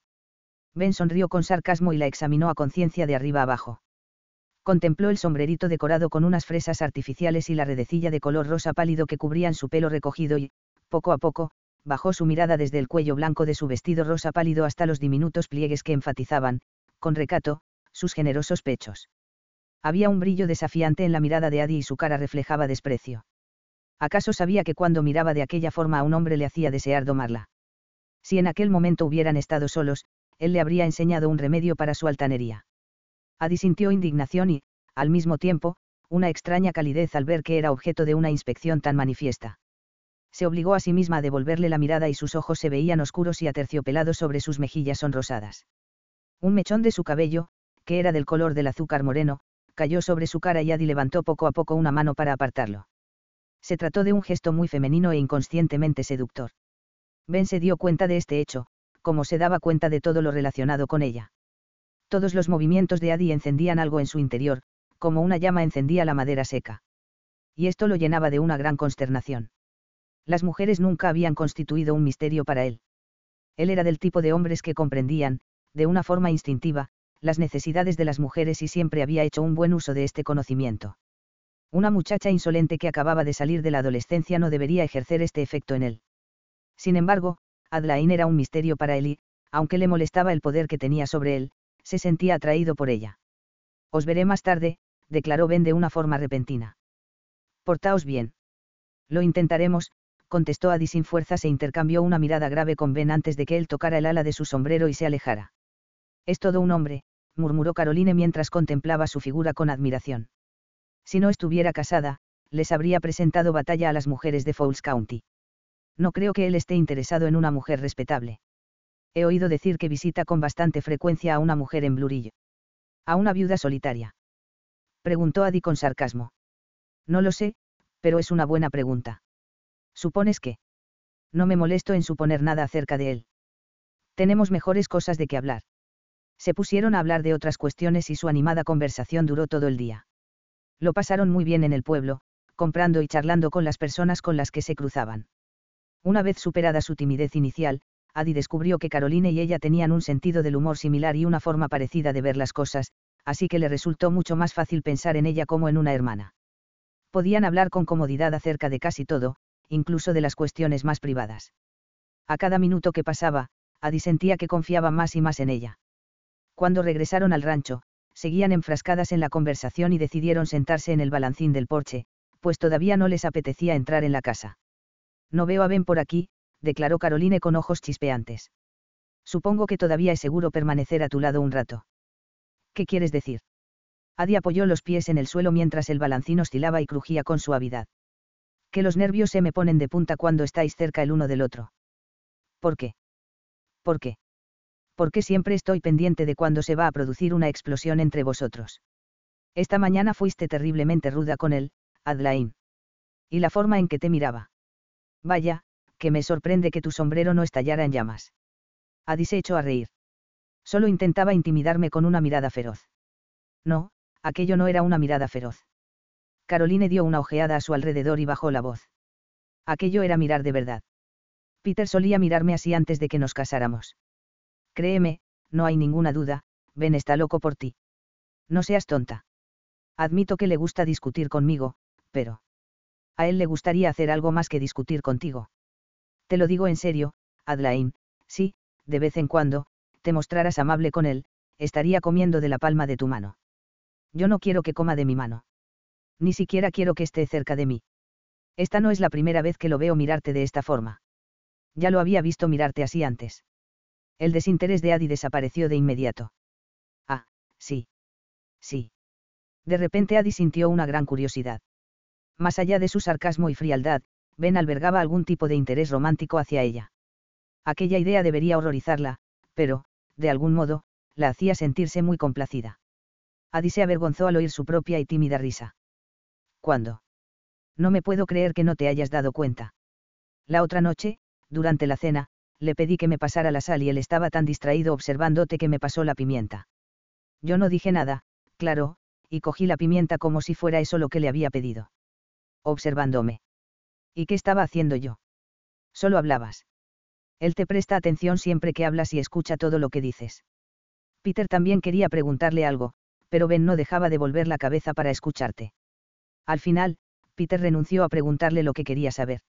Si te mostraras un poco zalamera con Ben, Adlain, él picaría el anzuelo y podrías pescarlo con tanta facilidad como. ¿Por qué habría de querer pescarlo? Ya tengo a Jeff Johnson. Creí que todos queríais que me casara con Jeff. Bueno. Jeff y tú hacéis una buena pareja, reconoció Caroline. Yo siempre lo he creído, pero entre ellos dos, yo sin dudarlo elegiría a Ben Hunter. ¿Elegirlo para qué? Para que sea mi pretendiente. Esta es una idea ridícula y, aunque opinara lo contrario, Ben se partiría de risa solo con pensarlo. Ya oíste a mamá la otra mañana. Ben es un solitario y nunca querría tener una relación con una mujer respetable. Yo no estoy tan segura. A mamá, a veces, le gusta exagerar. Solo pretende alejarte de Ben porque no quiere que te cases con este tipo de hombre. Ella opina que se parece demasiado a papá. ¿Y qué hay de malo en esto? En cierta ocasión, mamá me contó que, aunque ama a papá, su vida habría sido más fácil si se hubiera casado con uno de sus pretendientes del este y se hubiera quedado a vivir allí. Ya sabes que, en el fondo, nunca le ha gustado vivir aquí. Nunca ha sentido que perteneciera a este lugar. Ella procede de un entorno distinto. Papá me contó algo parecido el otro día, comentó Adi con aire ausente. Papá es un hombre muy tozudo. Supongo que mamá no se dio cuenta hasta que fue demasiado tarde. Ella creyó que podría influir en él, pero no lo ha conseguido, de modo que siempre quiso que nuestra vida fuera más fácil que la suya. Por esto me animó a casarme con Peter. Y por la misma razón, desea que tú te cases con Jeff. Ambos son hombres amables, aunque un poco, blandos. ¿Entiendes lo que quiero decir? Blandos. Pero Caro. ¿Tú amas a Peter? No. Caroline titubeó de una forma casi imperceptible. Claro que lo amo. Peter es un buen hombre, un buen marido y un buen padre. Es estable y leal, y tiene buen carácter, pero no hay vinagre entre nosotros. A pesar de la naturaleza seria de la conversación, Adi no pudo evitar sonreír. Vinagre. ¿Te acuerdas del truco que mamá nos enseñó, el que consiste en echar un poco de vinagre en la receta de la torta de nueces para que no sea demasiado dulce? A esto me refiero. Adlain, esta es una conversación privada entre dos hermanas. Simplemente no quiero que cometas un error. El tipo de error que yo. Caroline se interrumpió y se encogió de hombros con resignación. Te escucho, declaró Adi temerosa de que Caroline no terminara lo que le estaba contando. Adi estaba muy interesada en escuchar lo que Caroline le estaba explicando. Leah y ella nunca habían tenido aquel tipo de conversación. Leah no sabía demasiado acerca del matrimonio y Adi nunca se había sentido muy interesada en aquel tema hasta entonces. Bueno, no quiero que te formes una impresión equivocada, Adelaine, yo soy muy feliz. Muy feliz. Solo te digo que tienes que ser cuidadosa cuando elijas al hombre con el que vas a pasar el resto de tu vida. No elijas a alguien a quien puedas manejar con demasiada facilidad. Tú, especialmente tú, necesitas un poco de vinagre en tu matrimonio. Me estás diciendo que no crees que deba casarme con Jeff. Caroline suspiró y soltó una risita. A veces eres tan directa. Eres tan contundente como papá. No, no me estoy refiriendo a Jeff en concreto. Solo te aconsejo que te cases con alguien que haga que tu corazón lata con fuerza. Mamá y papá siempre nos han enseñado que el matrimonio es algo que tenemos que calcular y planificar. Yo, a veces desearía no haberles hecho caso al pie de la letra. Ninguna mujer debería casarse con un hombre al que no ama de verdad, Adelaine. Después no hay nada que compense ese error, no importa lo que te digan. Caro, se te ve tan triste. A veces lo estoy. Me entristezco cuando pienso en los errores que he cometido. ¿Ha habido alguien en quien todavía pienses? Es posible. Hace ya mucho tiempo. ¿Y sentías algo especial por él? Oh, sí. Sentía algo especial por él. Caroline sonrió con melancolía. De repente, parecía más joven y, al mismo tiempo, terriblemente nostálgica. Siempre nos estábamos peleando. Como perros y gatos. Igual que tú y Ben. Veros a vosotros dos me recuerda un poco a cómo era nuestra relación. Él dirigía el transporte del ganado para papá. Era el mismo tipo de hombre que papá y Ben, un hombre encantador, pero le gustaba salirse siempre con la suya. Era muy tozudo. Al principio, yo creí que lo odiaba, me sentía tan nerviosa cuando él estaba cerca. Él siempre creía saberlo todo. Caroline sacó un pie del zapato y flexionó los dedos mientras exhalaba un suspiro. Dios, qué cansados tengo los pies. ¿Qué ocurrió entre vosotros? Tienes que contarme el resto de la historia, pidió Adi con ansiedad. Le intrigaba la idea de que Caroline, con su rostro sereno y sus modales perfectos, hubiera tenido una relación romántica con el jefe del transporte del ganado de Rasal. Qué extraña pareja debían de haber sido. No puedes contarle esto a nadie nunca. Tienes que prometérmelo. Te juro que no se lo contaré a nadie. Sobre la Biblia. O sobre lo que tú quieras. De acuerdo, la interrumpió Caroline sonriendo ligeramente. El resto de la familia ya lo sabe, salvo Kate, de modo que es probable que oigas hablar de esto tarde o temprano. No sabía que te había interesado otro hombre aparte de Peter. Conocí a Peter durante los 2 años que estuve estudiando en la Academia de Virginia. Él asistía a la Academia Militar y nos fijamos el uno en el otro durante un baile. Peter tenía muy buen aspecto con el uniforme. Claro que. ¿Qué hombre no lo tiene? Iniciamos una relación y empezamos a escribirnos. Después, durante una de nuestras últimas vacaciones académicas, él me llevó a conocer a sus padres. Peter era tan amable y tenía tan buen carácter que todo encajó sin problemas. Al poco tiempo nos prometimos, pero entonces vine al rancho a pasar una temporada y conocí a Rafe Coulton. Tú eras solo una niña. ¿Te acuerdas de él? Un poco, mintió Adi. Supongo que era demasiado pequeña para fijarme en él. Nada más conocernos, Rafe se fijó en mí. No me dejaba nunca sola y esto me enfurecía, y a mamá todavía más. Caroline sacudió la cabeza y exhaló un suspiro nostálgico. Rafe era tan. No puedo describirlo. A su lado, me sentía una mujer distinta. Yo siempre había sido una mujer tranquila. La hija mayor de Russell Warner. Tan correcta, tan bien educada. Ningún hombre había intentado nunca nada conmigo, ¿sabes? Pero Rafe me acorraló un día en la casa cuando no había nadie cerca y... Caroline contempló el rostro expectante de Adi y enrojeció intensamente. Me contó lo que sentía por mí. Rafe era tan tierno, inquietante y excitante. Después de que me lo contara todo, supe que me amaba, pero yo estaba decidida a casarme con Peter, pues esto era lo sensato e inteligente. Mamá sabía lo que yo sentía por Rafe e hizo lo imposible para mantenernos alejados el uno del otro. Durante el verano, Peter y yo continuamos prometidos e hicimos planes para la boda mientras Rafe hacía lo posible para convencerme de que me casara con él en lugar de con Peter.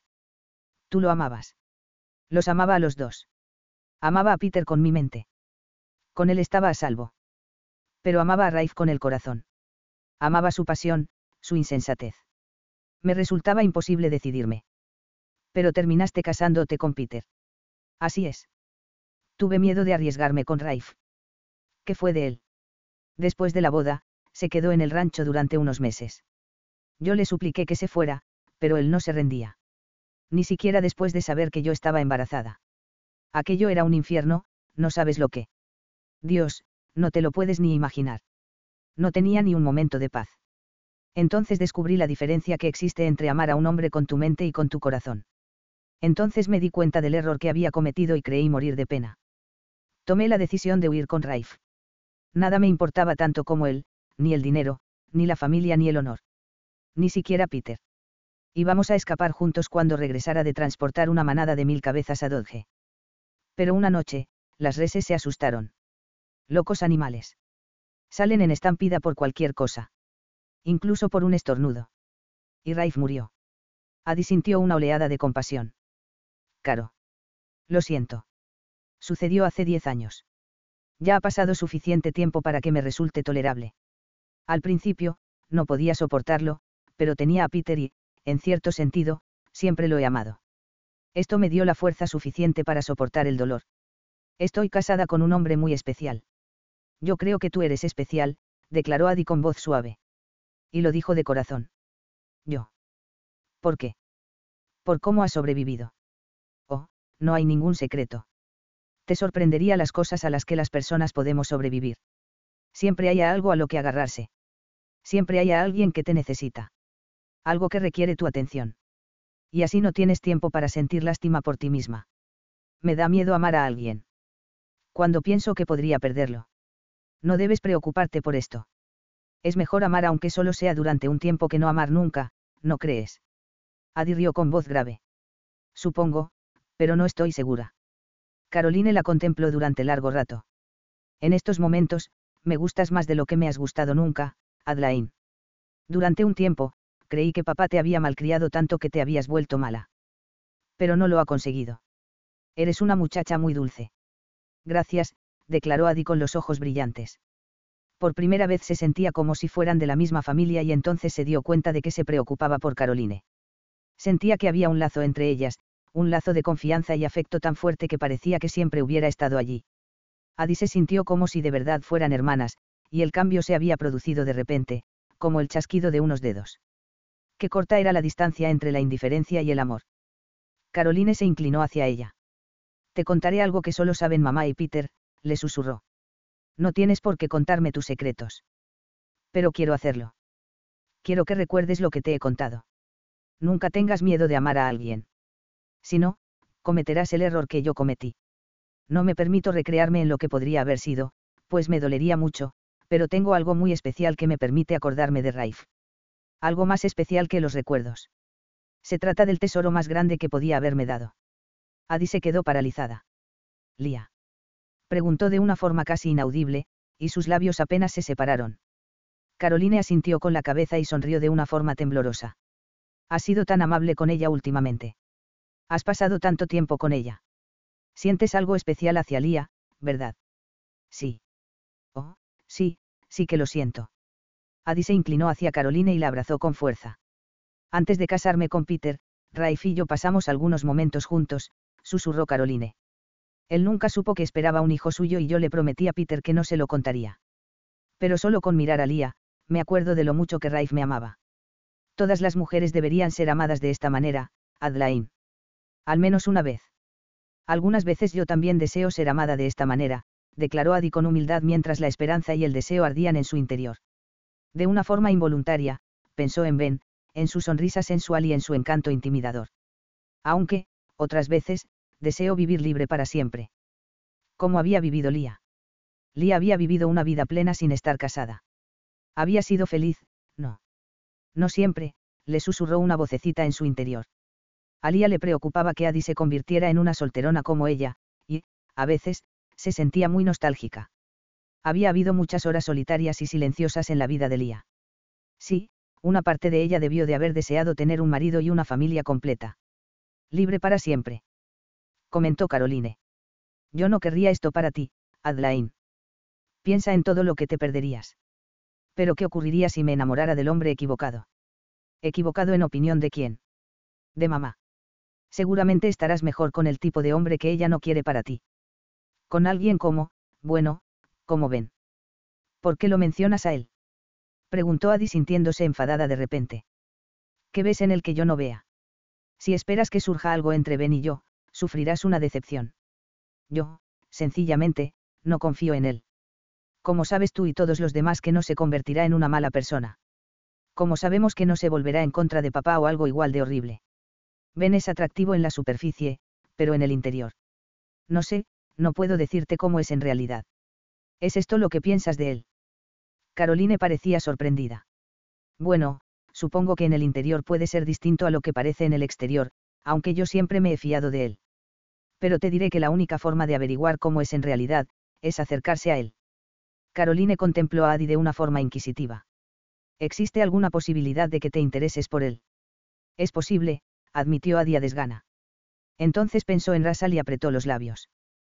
Por determinada razón. Entonces arriésgate. Pasa algún tiempo con él. Quizá te sorprenda lo mucho que tenéis en común Ben y tú. Si se lo permitieras, él sería muy amable contigo. Estoy convencida. Adi reflexionó acerca de aquella idea y empezó a encontrarle sentido. Pasar algún tiempo con Ben, conocerlo, intentar granjearse su amistad. Si podía caerle bien a Ben, él se mostraría un poco más vulnerable y a ella le resultaría más fácil manejarlo. No tenía sentido que él la considerara su enemiga, pues entonces, cuando ella estuviera cerca de él, siempre estaría a la defensiva. Y ella era la única persona que se interponía entre él y su plan de matar a Russell. Sin embargo, su intento de hacerse amiga de él resultaría convincente. Él nunca se mostrará amable conmigo, comentó Adi titubeante. Y si creyera que yo estoy interesada en él, lo único que haría sería reírse de mí. Caroline sonrió con satisfacción. A mí nunca me convencerás de esto. Adi tuvo su primera oportunidad de ser amable con Ben mucho antes de lo que esperaba.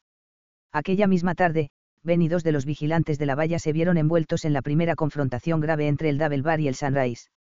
Ben llegó a la casa con la cara magullada y un breve informe para Russell. El rugido que soltó Russell se oyó en 3 condados. La causa de la pelea había sido la valla de espino y Russell se puso furioso cuando supo que los vaqueros del Double Bar argumentaban que él no tenía derecho a acercar sus propias tierras. Como si no iba a controlar su ganado y evitar que la gente del Double Bar se metiera donde no debía. Como si no iba a proteger su propiedad de los ladrones y los cuatreros. Vamos, Russ, espera, se oyó la voz de Ben al otro lado de la puerta del despacho, donde hablaba con Russell. El resto de la familia escuchaba sin reparos en el pasillo. Sé cómo te sientes, pero no puedes culparlos por enfadarse, ya que uno de sus caballos ha muerto por culpa de la maldita valla. El animal quedó hecho pedazos. Ha sido el peor amasijo de carne que he visto en mucho tiempo. Russell no estaba dispuesto a comprender su punto de vista. No me importa la causa de que se hayan enfurecido. Han atacado a 3 de mis hombres, entre ellos mi capataz, y han cortado mi valla. Pues bien, volveremos a levantarla, pero esta vez con 5 alambres en lugar de 4. Si Big George quiere iniciar una guerra conmigo, no tardará en descubrir que esta vez ha dado un mordisco demasiado grande para su boca.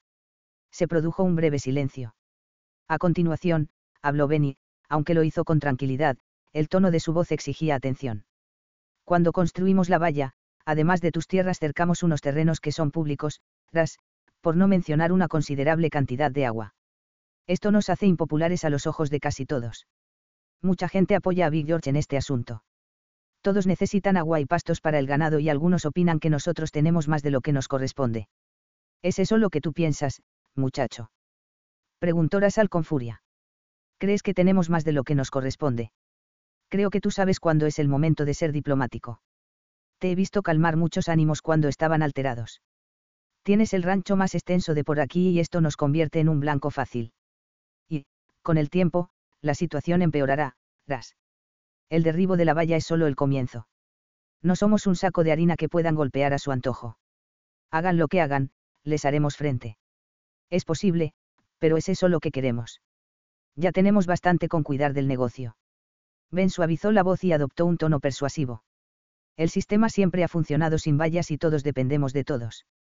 No puedes convertirnos en una isla, pues solos no lograremos sobrevivir. Yo soy partidario de emplear todo el dinero que hemos estado gastando en rollos de alambre de púas y barriles de corchetes en contratar a más vigilantes. No podemos permitirnos el lujo de estar resolviendo todos los problemas que esa valla nos va a ocasionar. Adi casi pudo ver la expresión de toro enfurecido de Russell cuando contestó. Yo soy quien manda aquí y yo decido en qué quiero emplear mi dinero. Mañana quiero que los postes de la valla vuelvan a estar en su lugar con 5 hilos de alambre. Ben maldijo en voz baja y, A continuación, se oyó el taconeo de sus botas camino de la puerta. La familia se dispersó y simularon estar ocupados en diversas tareas. Adi se encontró con Ben junto a la puerta principal cuando él estaba a punto de salir de la casa y, aunque a desgana, sintió lástima al ver el morado que tenía en la mandíbula y la zona oscura que tenía debajo de uno de los ojos. Ben la miró con frialdad. Ya he tenido bastante de los Warner para una tarde, de modo que si me disculpas. Se te pondrá el ojo morado. Él se quitó el pañuelo que llevaba anudado alrededor del cuello y se secó la sangre que brotaba de la comisura de sus labios. Este es el menor de mis problemas. Lo sé. Adi esbozó una sonrisa tímida y señaló con la cabeza hacia la cocina. Ven conmigo, te daré algo frío para el golpe. Ben la siguió al interior de la cocina y Adi cogió un trapo limpio y le lanzó una mirada. Espera, regreso en un minuto. Mientras Ben la esperaba con impaciencia, Adi bajó al sótano, el cual tenía el suelo de piedra y era donde guardaban la comida perecedera envuelta en hielo, paja y virutas de madera. El sótano era oscuro y agradablemente fresco. Adi llenó a toda prisa el trapo con trozos de hielo y subió de nuevo a la cocina. Ben cogió el trapo y titubeó un instante antes de aplicárselo en la cara. Póntelo en el ojo y siéntate, declaró ella con impaciencia mientras señalaba una silla cercana, quiero curarte la mandíbula y eres demasiado alto. Adi humedeció otro trapo con agua. ¿Cómo están los otros dos hombres? Más o menos como yo. Ben se dejó caer en la silla con un suspiro mientras las punzadas de dolor empezaban a manifestarse en todo su cuerpo. En cuanto regresamos, Cook les curó las heridas, pero yo no he tenido tiempo. Ben agradeció el frío que le proporcionaba el hielo. Tuvimos suerte de no acabar a tiros. ¡Ay! Ben realizó una mueca cuando Adi aplicó el trapo en el corte de su labio. Cuidado con eso. Lo siento. Sé que debe de dolerte. Vaya que sí duele. Adi contempló sus torvos ojos verdes, sonrió, e intentó ser más cuidadosa en sus atenciones. Por su experiencia en el hospital, sabía que los hombres se mostraban estoicos y reservados con sus heridas, hasta que una mujer cuidaba de ellos. Entonces no paraban de quejarse y exigían mimos y atenciones. ¿Quieres beber algo? Ya he tomado algo mientras hablaba con Ras. Yo. Nosotros, no pudimos evitar oír parte de vuestra conversación. Él sonrió con sarcasmo. Supongo que, al tener las orejas pegadas a la cerradura, no pudisteis evitar oírlo. Cuando se tranquilice y reflexione, es posible que cambie de idea. Con un poco de sentido común comprenderá que. Ben soltó un soplido. Tú lo conoces bien y sabes que esto no sucederá. Para él no se trata de una cuestión de sentido común, sino de orgullo, y no cederá. ¿Qué vas a hacer tú? Ben se encogió de hombros y apartó la vista de Adi. Volver a levantar la valla. Aunque no creas en ello. Ya le he contado a Ras lo que opino. Este es mi trabajo. Y él ha tomado una decisión. Ese es su trabajo. Me guste o no su decisión, la defenderé. La alternativa es irme y todavía no estoy preparado para irme. ¿Por qué no? Muchos rancheros te contratarían sin dudarlo. Tengo la sensación de que tienes ganas de que me vaya. A Ben no se le escapó el rubor que cubrió el rostro de Adi y el hecho de que ella desviara la mirada. Ben continuó mientras clavaba en ella sus ojos fríos y atentos. ¿Que por qué no me voy? Porque Sunrise me gusta. Y le di mi palabra a Ras de que me quedaría mientras me necesitara. ¿Eres muy leal con él, no? Preguntó Adi, y en su voz había un tono incisivo que debió de resultar incomprensible para Ben. Ras es uno de los mejores hombres que he conocido en mi vida. Y uno de los pocos que merecen que uno sea completamente honesto con ellos. Me resultaría más fácil decirle, simplemente, lo que quiere oír, pero lo respeto demasiado para actuar así. Él te considera como a un hijo adoptivo. Su voz dejaba claro que no se trataba de un cumplido. ¿Pero qué hay de tu familia? ¿Qué ocurre con tu propio padre? Tengo una familia agradable en Illinois y un padre respetable que lleva 25 años trabajando en un banco. Ben sonrió y su expresión se suavizó. Siempre que me acerco a él, está a punto de sufrir un ataque de apoplejía. La verdad es que no tenernos mucho en común. Gracias a tus estudios en Harvard, si es cierto que estudiaste allí, podrías haber conseguido un trabajo en el este. ¿Por qué decidiste venir a Texas? Porque es el único lugar donde no me busca la ley. Todavía. Su declaración y la cara de póker con que la hizo se acercaban tanto a lo que ella imaginaba de él, que Adi se inquietó. Entonces percibió un destello de burla en sus ojos. Ben le estaba tomando el pelo. Adi frunció el ceño sin el menor atisbo de diversión y se olvidó de su propósito de mostrarse dulce con él. Nunca sé cuándo creerte. Pobre Adi. Aquí estás, desplegando tu talante generoso y caritativo ante un hombre herido. Oh, basta ya. Exclamó ella desconcertada por el sarcasmo de Ben. No sé por qué he intentado ser amable contigo. Además, tú no estás herido, solo un poco golpeado. Eres un auténtico ángel caritativo.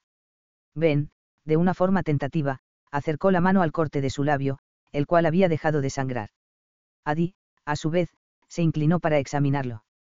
Yo diría que no tiene mal aspecto. Esto lo dices porque no eres tú quien lo tiene. Ben curvó los labios con picardía. No me vas a dar un beso para que mejore. Ella soltó un respingo. Sabía que él no lo decía en serio. Seguramente te morirías de la impresión si lo hiciera. Ben dejó el trapo del hielo sobre la mesa con un movimiento lento y decidió seguirle el juego. Inténtalo y lo averiguarás, la invitó con voz suave. Adi lo observó sorprendida y el corazón le latió de una forma desenfrenada. Seguramente, las palabras de Ben eran puro sarcasmo. Adi era consciente de que lo estaba mirando con fijeza, pero podía evitarlo. Él no lo había dicho en serio. No podía haberlo dicho en serio. Sin embargo, su expresión indicaba que sí lo decía en serio. No puedo besarlo. No debería hacerlo. Él se burlaría de mí si lo hiciera. Claro que también se burlará de mí si no lo hago. Dirá que tengo miedo. Su ego es muy grande y no reconocerá el hecho de que yo no haya querido besarlo. Pero sí que quería. Míralo, ahí sentado, retándome a que dé el paso. Es guapo incluso cuando está sucio y desarreglado. Lía siempre me decía que creía que el diablo era un hombre guapo e imponente. ¿Por qué resulta tan tentador? Es mi parte mala. Su maldad despierta lo peor de mí. ¿Qué sentiría si lo besara? Ben parecía relajado, pero ella sabía que estaba tan alerta como un felino. Adi deseó que él no hubiera adoptado aquella actitud de depredador. Ben le había lanzado un reto y estaba esperando su respuesta. Adi se esforzó en sonreír de una forma despreocupada, se inclinó con rapidez y rozó los labios de Ben con los suyos con ligereza y tan deprisa que no le dio tiempo a reaccionar. ¿Te encuentras mejor?, le preguntó con voz acaramelada. Ben la miró con sarcasmo. La tensión se había desvanecido. Aunque no por completo. Apenas. Bueno, ¿qué esperabas? Ahora ella le había devuelto el reto. Y él lo aceptó sin titubear. Ben se levantó con ligereza, la cogió por la cintura y la empujó hacia atrás hasta que la mesa se clavó en las nalgas de Adi. Ella no sabía qué hacer ni dónde poner las manos, y al final las apoyó en los brazos de él, en sus abultados músculos, los cuales se pusieron en tensión al contacto con las manos de ella. Adi lo miró confusa, excitada y con curiosidad. Una sola vez, no le haría daño. Dejaría que sucediera, y no le importaba lo que él dijera o pensara después. Ben inclinó su cabeza morena y rozó la oreja de Adi con sus labios. Su cálido aliento en el hueco del cuello de Adi hizo que ella se estremeciera. Buena pregunta, declaró Ben. ¿Qué debería esperar de una mujer como tú? Ben notó que Adi tragaba saliva convulsivamente y que su cuerpo se ponía en tensión mientras él se acercaba a ella. Adi no se apartó, aunque ambos sabían que él la habría dejado ir sin poner resistencia si ella lo hubiera intentado. Ben la cogió por los brazos y sintió la suavidad de su piel en sus dedos. De repente, Adi le pareció muy frágil, alguien a quien debía tratar con ternura y delicadeza. Él nunca se había sentido así con una mujer ni había abrazado a ninguna que temblara al contacto de sus dedos. Ben estaba acostumbrado a tratar con mujeres que se sentían cómodas con los hombres, que eran experimentadas en la forma de agradar a los hombres. Sin embargo, había una distancia enorme entre aquellas mujeres y Adi. A pesar de sus aires de sofisticación, Adi no tenía experiencia con los hombres, de esto estaba seguro. Su timidez e inseguridad no podían ser simuladas. ¿Por qué lo excitaba tanto su actitud? Adi, murmuró Ben. Adi contuvo el aliento cuando él deslizó la boca por el borde de su mandíbula. No finjas conmigo. Nunca. ¿Qué? Espero no estar imaginándome lo que veo en ti. Son imaginaciones mías, Adi. No. No me importa si lo son. Ben tiró de ella hacia arriba hasta que Adi quedó de puntillas. No me rechaces, Adi. Ella quería rechazarlo, pero su cuerpo se estremecía de excitación, culpabilidad y miedo. Adi volvió la cabeza esos centímetros necesarios para que su rostro encajara con el de él y se perdió en el profundo océano verde de sus ojos. Ben deslizó el brazo por la espalda de Adi sujetándola y acercándola a él y, de repente, ambos fueron conscientes de que los pechos de ella se aplastaban, con suavidad, contra el pecho de él. Ben inclinó la cabeza para besarla y Adi cerró los ojos y contuvo el aliento. Cuando sus labios se unieron, se oyeron unos pasos que se aproximaban a la cocina y la voz imperiosa de Russell cruzó el aire. Adi. Adi, ¿dónde estás? Adi y Ben se separaron con sobresalto. Adi se ruborizó y se dio la vuelta mientras se tocaba los labios con las yemas de los dedos, como si él le hubiera dejado una marca. No había tenido tiempo de sentir más que una leve y deliciosa calidez, pero esto era más de lo que debería haber sentido nunca hacia Ben Hunter. Estamos los dos en la cocina, contestó Ben mientras cogía el goteante trapo con hielo, se lo aplicaba en el rostro y se sentaba con precipitación. Adi y Ben se miraron con ardor durante un instante y Russell entró con paso decidido en la cocina. Veo que te ha curado, declaró Russell, por lo visto sin percatarse de lo alterada que estaba Adi.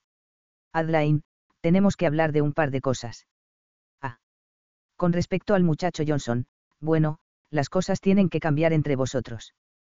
¿Qué quieres decir? Preguntó ella con cautela. La disputa es entre Big George y tú y no tiene por qué afectar mi amistad con Jeff. La disputa es entre los Warner y los Johnson, lo que significa que ya no hay una amistad entre tú y Jeff. No lo verás más. Ni siquiera hablarás más con él, ¿comprendes? Si se lo hubiera planteado de una forma distinta, ella habría intentado comprender su punto de vista. Sin embargo, la forma en que lo dijo, como una orden que ella tenía que acatar, una exigencia que ella tenía cumplir, la encendió de inmediato, como si hubiera acercado una cerilla encendida a un montón de pólvora. Diría que tenemos que discutir un par de cosas, declaró Adi con voz calmada. No hay nada de qué hablar. Ben carraspeó. Creo que ha llegado la hora de que me vaya. Quédate. Ordenó Russell sin mirarlo. Esto no tardará mucho. Yo diría que sí, replicó Adi con voz tensa, porque por lo visto tú piensas que lo único que necesitas es dictar órdenes y que yo correré a obedecerlas, pero soy una persona adulta y tengo algo que decir al respecto. Venga, Adi, no seas tozuda o me enviarás pronto a la cama. O me darás menos dinero para mis gastos. No soy una niña a la que puedas castigar. Soy una adulta. Eres mi hija. Tengo derecho a tomar parte en las decisiones que me afectan. Un cuerno. Explotó Russell. Soy yo quien toma las decisiones y, sin lugar a dudas, no acudiré a ti para que me des consejos acerca de cómo llevar mi negocio. Este también es mi negocio. Mamá y tú me habéis presionado durante semanas para que salga con Jeff.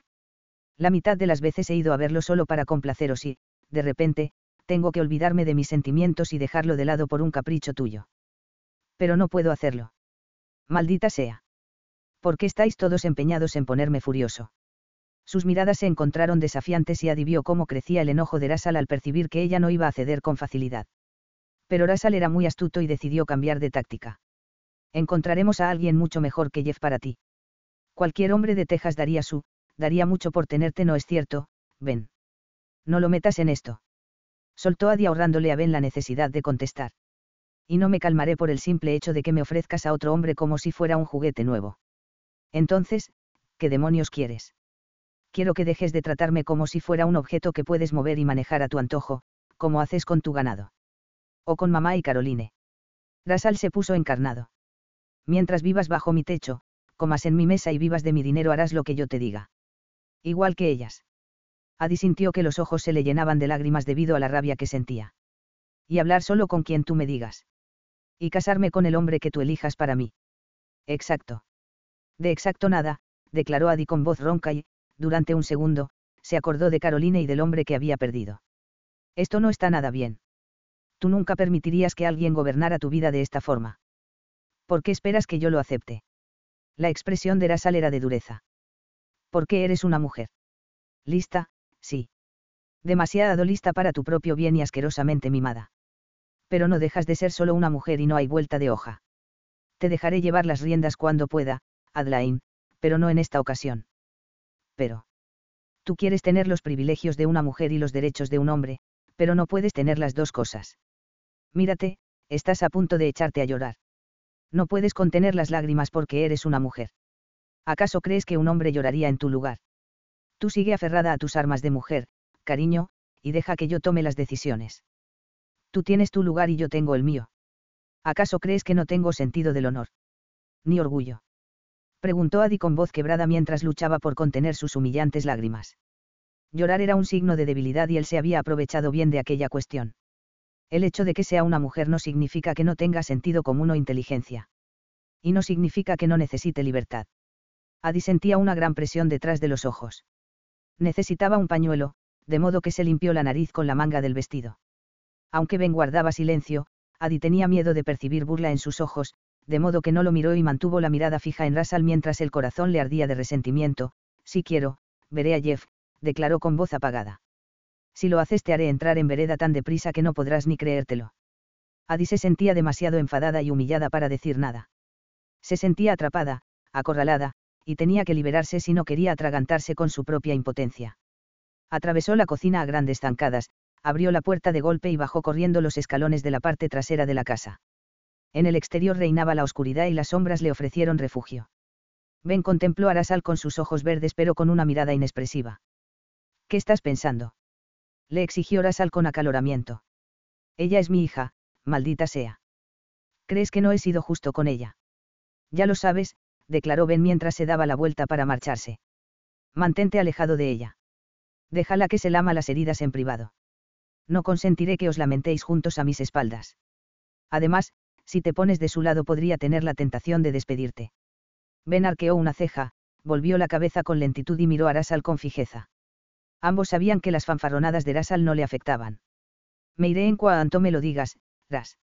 Russell maldijo entre dientes mientras Ben salía en busca de Adi. Ella se detuvo al abrigo de un cobertizo que hacía las veces de almacén, se apoyó en los ásperos tablones de madera de la pared y se echó a llorar con desconsuelo. Nunca se había sentido tan sola e indefensa. Si pudiera encontrar un refugio, aunque solo fuera temporal. Si pudiera dormir y despertarse oyendo la voz de Lía. Su Lía, no la Lía pequeña. La idea de verse sentenciada a permanecer en aquel lugar para siempre le resultaba insoportable. Aunque también le parecía inaguantable la idea de regresar a un lugar en el que no tenía a nadie en absoluto. ¿Qué voy a hacer?, pensó Adi mientras apoyaba su húmeda mejilla en el cobertizo y lloraba todavía con más intensidad. Adi oyó una voz justo detrás de su oreja, una voz llena de simpatía. No es tan terrible, cariño. Adi se dio la vuelta y contempló a Ben mientras la luz de la luna producía destellos plateados en los surcos húmedos de sus mejillas. No sabes lo terrible que es, quería decirle, pero no pudo hacerlo. Ben estaba tan cerca de ella que casi se tocaban y su cuerpo corpulento proyectaba una gran sombra. La tierra pareció temblar debajo de los pies de Adi cuando ella alargó los brazos hacia él ciegamente y él la atrajo hacia sí y hacia la protección de su cuerpo. Adi apoyó la cabeza en el hombro de Ben y lloró con un alivio infinito. Se sentía segura, relajada y acogida en los brazos de él y la dulzura que experimentaba fluía como un vino fuerte por sus venas. Fuera o no una ilusión, atesoraría todos aquellos momentos, el calor del cuerpo de Ben, su olor, el contacto áspero de su mandíbula sin afeitar junto a su sien. Después de un rato, Adi intentó explicarse, pues sentía que él la entendería. No soporto que me digan lo que tengo que hacer continuamente. Querría salir huyendo, pero no tengo a dónde. Lo sé. Lo sé. Ben le acarició el pelo y percibió en los dedos su calor. A Adi le asaltó un impulso irrefrenable de contarle algunos de los secretos que atenazaban, dolorosamente, su corazón. Si pudiera confiarse a él. Quería estar cerca de él, pero este sentimiento no encajaba con lo que sabía de él. Debería sentirse aterrorizada por él. Porque el deseo se estaba volviendo mucho más fuerte que el miedo. Se sentía tan cansada de las preguntas sin respuesta. Adi se sintió cansada, apartó de su mente todos aquellos pensamientos y se permitió ser abrazada un poco más. Durante unos instantes lo odié, declaró con voz entrecortada después de unos minutos. Tú y el resto del condado, contestó Ben con voz pausada. Estos días no está siendo muy popular. Quiere que yo sea como Caro y mi madre. No. Dijera lo que dijera ahí dentro, él no quiere que cambies. Está muy orgulloso de ti, Adi. Tú eres la única persona de su entorno que no permite que la intimide. Salvo tú. Esto es porque no me gusta la alternativa. Adi suspiró. Cuando estábamos en la cocina, me sentí muy pequeña. Sobre todo cuando él. Solo tiene una rabieta. Ya sabes que no deberías agitar un trapo rojo delante de él cuando está de mal humor.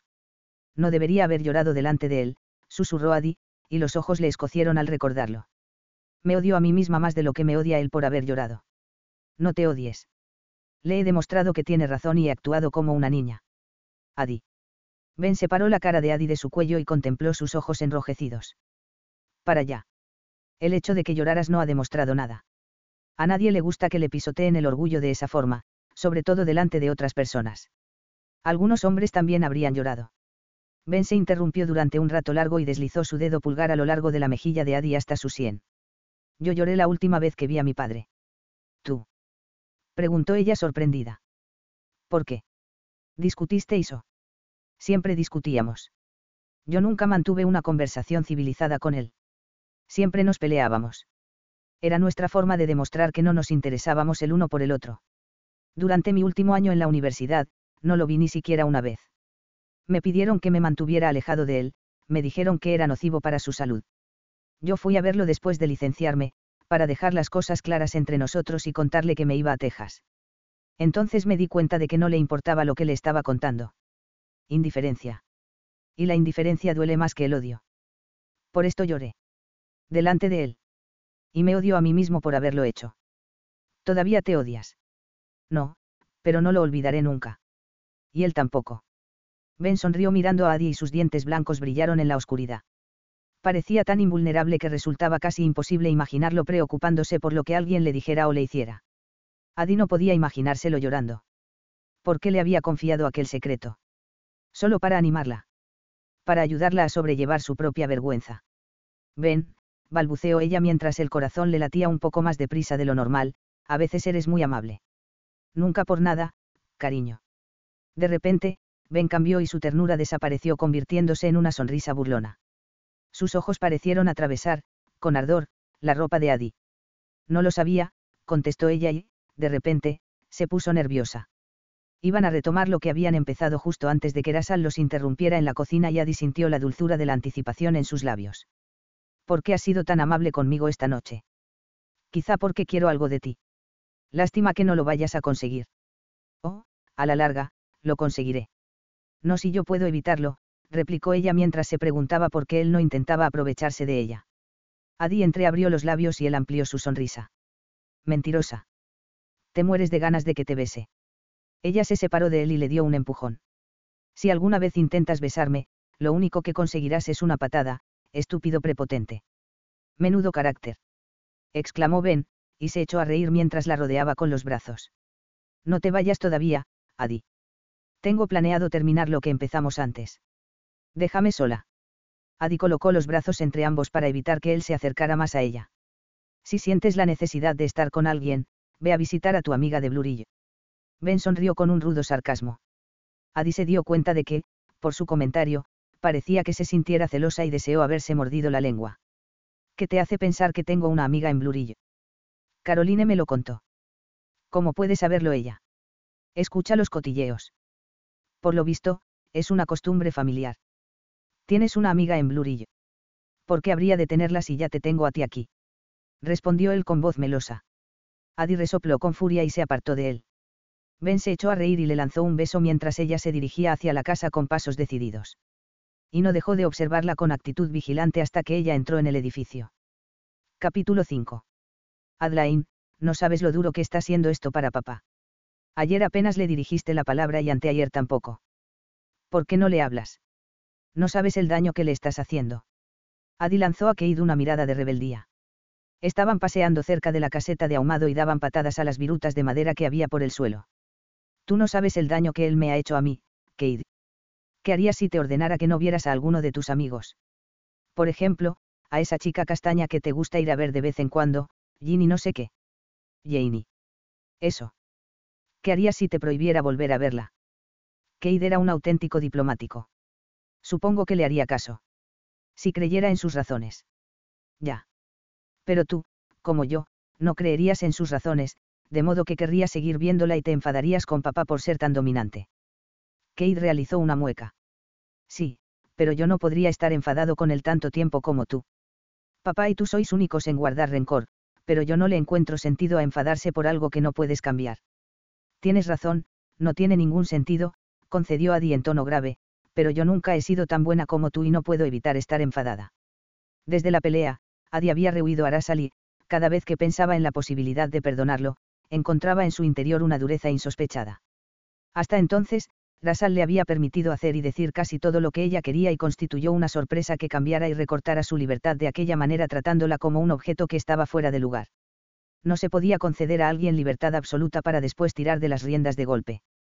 Como cualquier hija enfadada con uno de sus padres, Adi buscó el afecto y el apoyo del otro. Mai, con gran sabiduría, evitó criticar a Adi o a Russell y no tomó partido a favor de uno y en contra del otro, sino que ofreció su consuelo a ambos en privado. Ella sabía que tanto uno como otro eran demasiado tozudos para comprender el punto de vista del otro. De modo que Adi y Russell apenas se hablaban. Aunque la pelea con Russell la había alterado mucho, Adi procuraba no hablar de esta cuestión, sobre todo con Ben. Cada vez que lo miraba y recordaba cómo había llorado en sus brazos, se sentía muy avergonzada. ¿Qué pensaba él de ella ahora? Ben no comentó nada al respecto. La ternura que mostró aquella noche había desaparecido y había vuelto a adoptar su habitual actitud burlona hacia ella. A veces la miraba como si se estuviera riendo en silencio por la recién descubierta timidez de ella y su mirada ponía a Adi de los nervios. En esos momentos, Adi esperaba que él realizara algún comentario burlón hacia ella, pero él nunca decía nada. Por Dios, qué detestable era. Adi buscó consuelo a su ego herido en la compañía de Mai, quien siempre se mostraba amable y tranquila. Todo lo que hacía transmitía armonía, una armonía que no era aprendida, sino que procedía de su interior. Caroline era como ella. Las dos eran del tipo de mujer que nunca permitiría que el mundo la cambiara. Adi era consciente de que ella no se parecía en nada a Mai y a Caroline. Ella siempre estaba inquieta y en continuo cambio. Siempre deseaba algo y experimentaba resentimiento cuando no lo conseguía. Adi comprendía lo que Russell había intentado explicarle anteriormente. Ningún miembro de la familia podría continuar la obra de Russell después de su asesinato, pensó Adi con aire taciturno. No me extraña que el rancho desapareciera después de su muerte. Todos funcionan bien cuando el entorno es seguro y confortable y está organizado, pero si ocurriera un desastre, necesitarían que alguien resolviera la situación. Ser dulce y amable es algo bueno, pero, a veces, uno no puede ser dulce y amable si no quiere que el mundo lo aplaste. Una semana después de que Russell le prohibiera a Adi que se viera con Jeff, la familia se dispuso a viajar 100 kilómetros para asistir a la boda de Harlan, el hermano menor de Jeff, con Ruth Fanning, la hija de un ranchero adinerado. El Sunrise y el Double Bar acordaron, de una forma tácita, arrinconar sus diferencias durante unos días. A todos les encantaban las bodas, pues les ofrecían la oportunidad de reencontrarse con viejos conocidos, intercambiar historias, beber con holgura y bailar hasta que les dolían los pies. Los vaqueros de los distintos ranchos comían juntos, charlaban de trabajo y salarios, disfrutaban de la bebida gratis y sacaban tanto provecho como les era posible de la hospitalidad del anfitrión. Y a todos los rancheros de Texas les encantaba hacer alarde de lo que ellos consideraban su legendaria hospitalidad. En aquellas celebraciones, siempre había más hombres que mujeres, lo que significaba que las atenciones de estas eran requeridas constantemente. Adi se sentía inquieta por tener que asistir a la boda. ¿Qué haría cuando se encontrara con personas que esperaban que ella las reconociera y no fuera así? Sin embargo, al mismo tiempo, se sentía excitada. Hacía mucho tiempo que no acudía a un baile y deseaba escuchar música y verse rodeada de gente en actitud festiva. El día antes de la salida, Mai entró en el dormitorio de Adi para ayudarla a empacar sus cosas y la encontró junto a un montón de vestidos. Adi llevaba una hora probándose vestidos y ninguno le gustaba, hasta el punto de que sintió la necesidad de prenderle fuego a toda su ropa. Si sirviera de algo, me echaría a llorar, declaró Adi con frustración. Mai la observó con dulzura e interés. Cariño, estás acalorada, ¿qué te ha alterado tanto? Esto. Con un movimiento de la mano, Adi señaló el montón de vestidos. Intento encontrar algo para el baile que se celebrará después de la boda, pero todo lo que tengo es rosa y lo odio. Prácticamente todo lo que llevo puesto de la mañana a la noche es rosa y estoy harta de este color. Intenté convencerte de que escogieras otros colores cuando confeccionaron tus vestidos, pero tú insististe en que fueran todos de color rosa. ¿Recuerdas lo pesada que te pusiste? Debía de estar muerta del cuello para arriba, declaró Adi con pasión. ¿Puedes decirme por qué lo quise todo en rosa? Según creo, Jeff había dicho que era el color que más te favorecía, contestó Mai con calma. Estupendo, ahora ni siquiera puedo verlo y tengo que aguantarme con un armario lleno de vestidos de color rosa. Aunque lo intentó, Mai no pudo contener una sonrisa. Adeline, el rosa te sienta muy bien. No, ni lo intentes, declaró Adi, y una sonrisa asomó a sus labios a pesar de lo exasperada que se sentía. Estoy inconsolable. Mai chasqueó la lengua con simpatía y se puso a ordenar los vestidos que había encima de la cama. Encontraremos una solución, cariño. Dame un minuto. Adi se tranquilizó mientras ayudaba a Mai a poner orden en la habitación. Había algo mágico en el efecto que Mai producía en ella, algo relajante y maravilloso en su olor a vainilla, en el brillo de su pelo rubio y cuidadosamente peinado, en la eficiencia y elegancia de sus manos blancas y delgadas. Mai se había adjudicado la tarea de consolar y tranquilizar, de organizar y ordenar, de mantener la casa y a todos sus ocupantes en perfecta armonía. Adi sabía que ella no era tan paciente como Mai, y tampoco estaba segura de querer serlo, pero aún así, valoraba esta cualidad en ella. Veamos si podemos encontrar algo para ti en mi armario. ¿Estás segura? Adi la miró con sorpresa. Bueno, la verdad es que tenemos casi la misma talla, aunque tu cintura es más estrecha. Me he fijado en que, últimamente, no te aprietas tanto el corsé como antes. Quería hablar contigo de esta cuestión, Adeline. Adi frunció el ceño. Ella siempre había tenido una buena figura, pero esto era cuando las mujeres no utilizaban corsé. En 1930, las mujeres de edad llevaban unos corsés de barba de ballena, las mujeres de mediana edad utilizaban una versión más liviana del corsé a la que denominaban corselete y las jóvenes de la edad de Addie llevaban solo un sujetador y una combinación de tela fina. Sin embargo, en 1880 regían unos patrones distintos y una cintura de 70 centímetros era considerada ancha. Todas las mujeres, tanto las jóvenes como las de más edad, llevaban unos corsés de barba de ballena reforzados con unas varillas de plomo y atados lo más fuerte posible. Si me lo aprieto más, no puedo respirar. Claro que puedes, contestó Mai. Antes podías. He cambiado, mamá, de verdad que he cambiado. Quizá te parezca incómodo a veces, pero no resulta elegante que se te vea la cintura tan ancha, cariño. Además, no es bueno para tu espalda no tener sujeción. Intentaré apretármelo más, murmuró Addie, aunque sabía que, si lo hacía, se desmayaría. A Mai se le iluminó la cara. Esta es mi chica. Solo quiero que seas la joven más guapa del baile. Y lo serás. Te daré aquel vestido azul verdoso que nunca me he puesto. Oh, yo no puedo aceptar algo que tú nunca. He decidido que es demasiado juvenil para mí. Será perfecto para ti. Ven a probártelo. Addie la siguió a lo largo del pasillo hasta su dormitorio. Mai y Russell dormían en habitaciones separadas para no tener más hijos.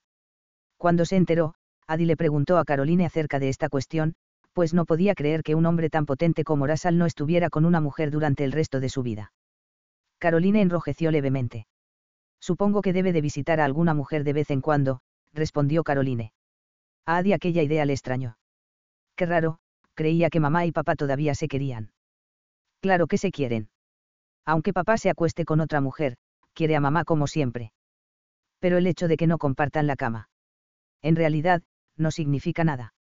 Él puede amar a mamá con todo su corazón aunque físicamente ame a otra mujer. No, no puede, replicó Addie con el ceño fruncido. La fidelidad no era algo en lo que se pudiera transigir. ¿Por qué no?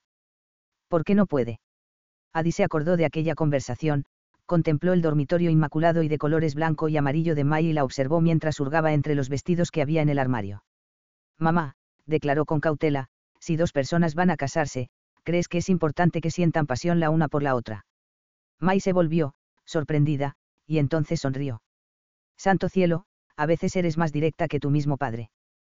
¿Qué te ha hecho pensar en esta pregunta? Solo pensaba en el matrimonio y en el amor. Los dos deben ir unidos.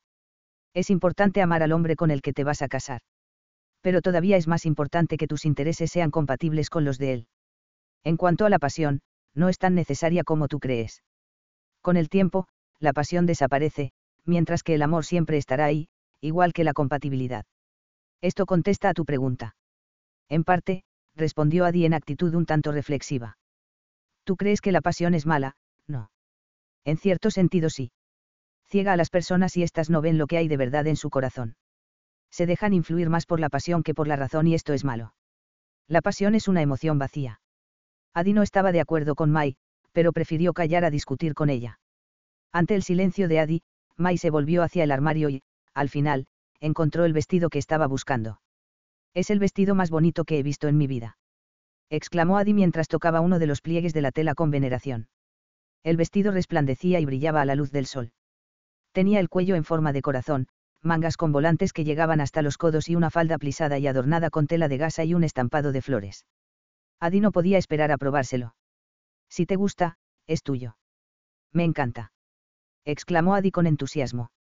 Las dos se echaron a reír y, a continuación, Addie cogió el vestido, se acercó al espejo y lo sostuvo sobre su cuerpo. Te quedará precioso, con tu pelo castaño y tus bonitos ojos marrones, comentó Mai con el rostro radiante. ¿Por qué estás tan contenta? Preguntó Addie mientras reía. Soy yo quien se va a quedar con el vestido. Mai se acercó a Addie y le dio un breve abrazo por la espalda. Yo soy tu madre. Siempre me siento feliz cuando tú lo eres. No te lo había dicho ya antes. Addie contempló la cara de ambas en el espejo y una extraña sensación recorrió su cuerpo. Durante una fracción de segundo, vio a una niña posando frente a aquel mismo espejo y vestida con ropa elegante que había cogido del armario de Mai. La imagen desapareció enseguida y Addie se echó a temblar. Sí, sí que me lo habías dicho, murmuró Addie. Adeline, ¿qué te pasa? Addie se volvió hacia Mai con lentitud y algo en su interior encajó en su lugar, como la pieza perdida de un rompecabezas. De repente, Mai le pareció muy familiar y la percibió de una forma distinta a como la percibía antes.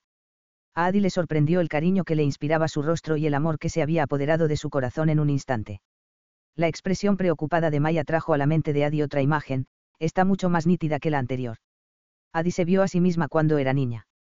Llorosa y con sentimiento de culpa esperaba, ansiosa, el perdón de Mai. Mamá, lo siento. Lo siento muchísimo. Acabo de acordarme de algo, declaró Adi con voz ronca y mirada distante, hace mucho tiempo cogí algo tuyo sin pedirte permiso. Era una pulsera de oro, ¿verdad? Y, la perdí.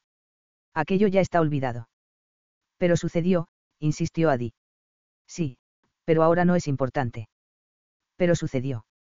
Aquel recuerdo fue suficiente para que Adi creyera en aquella realidad. Seguro que soy su hija. Mai es mi madre. Lo sé. Los ojos le escocieron y Adi se los secó con frenesí. Intentó hablar y la garganta le dolió. He deseado tenerte durante tantos años. Aunque nunca albergué esperanzas. No tenía ninguna razón para tenerlas. Mai alargó los brazos hacia Adi y la abrazó con expresión confundida. ¿Qué ocurre? ¿Qué te pasa? Adi apoyó la cabeza en su suave hombro mientras temblaba de emoción. Nada. Nada en absoluto, mamá. Los alrededores de la casa de los Fanning hervían de gente, animales y vehículos. La casa parecía más un hotel que un hogar y era tan grande que podía albergar a incontables invitados y visitantes. Durante la tarde, harían una barbacoa y celebrarían una fiesta y la boda tendría lugar a la mañana siguiente. Después, habría un baile y 2 días de festejos. No me imaginaba que acudiría tanta gente, le susurró Adi a Caroline, quien rió con sarcasmo. Por lo visto, la señora Fanning ha invitado a unos cientos de sus amigos más íntimos. Supongo que creyó que un número menor de invitados la habría hecho parecer una tacaña. Mira allí, está en el porche, y se ha propuesto dar la bienvenida a todo el mundo. ¿Qué te parecería sonreír a 500 personas colocadas en fila? A esto le llamo yo hospitalidad. Peter y Russell ayudaron a las mujeres a bajar del carro. Kate vio a un amigo y se marchó a toda prisa para reunirse con él.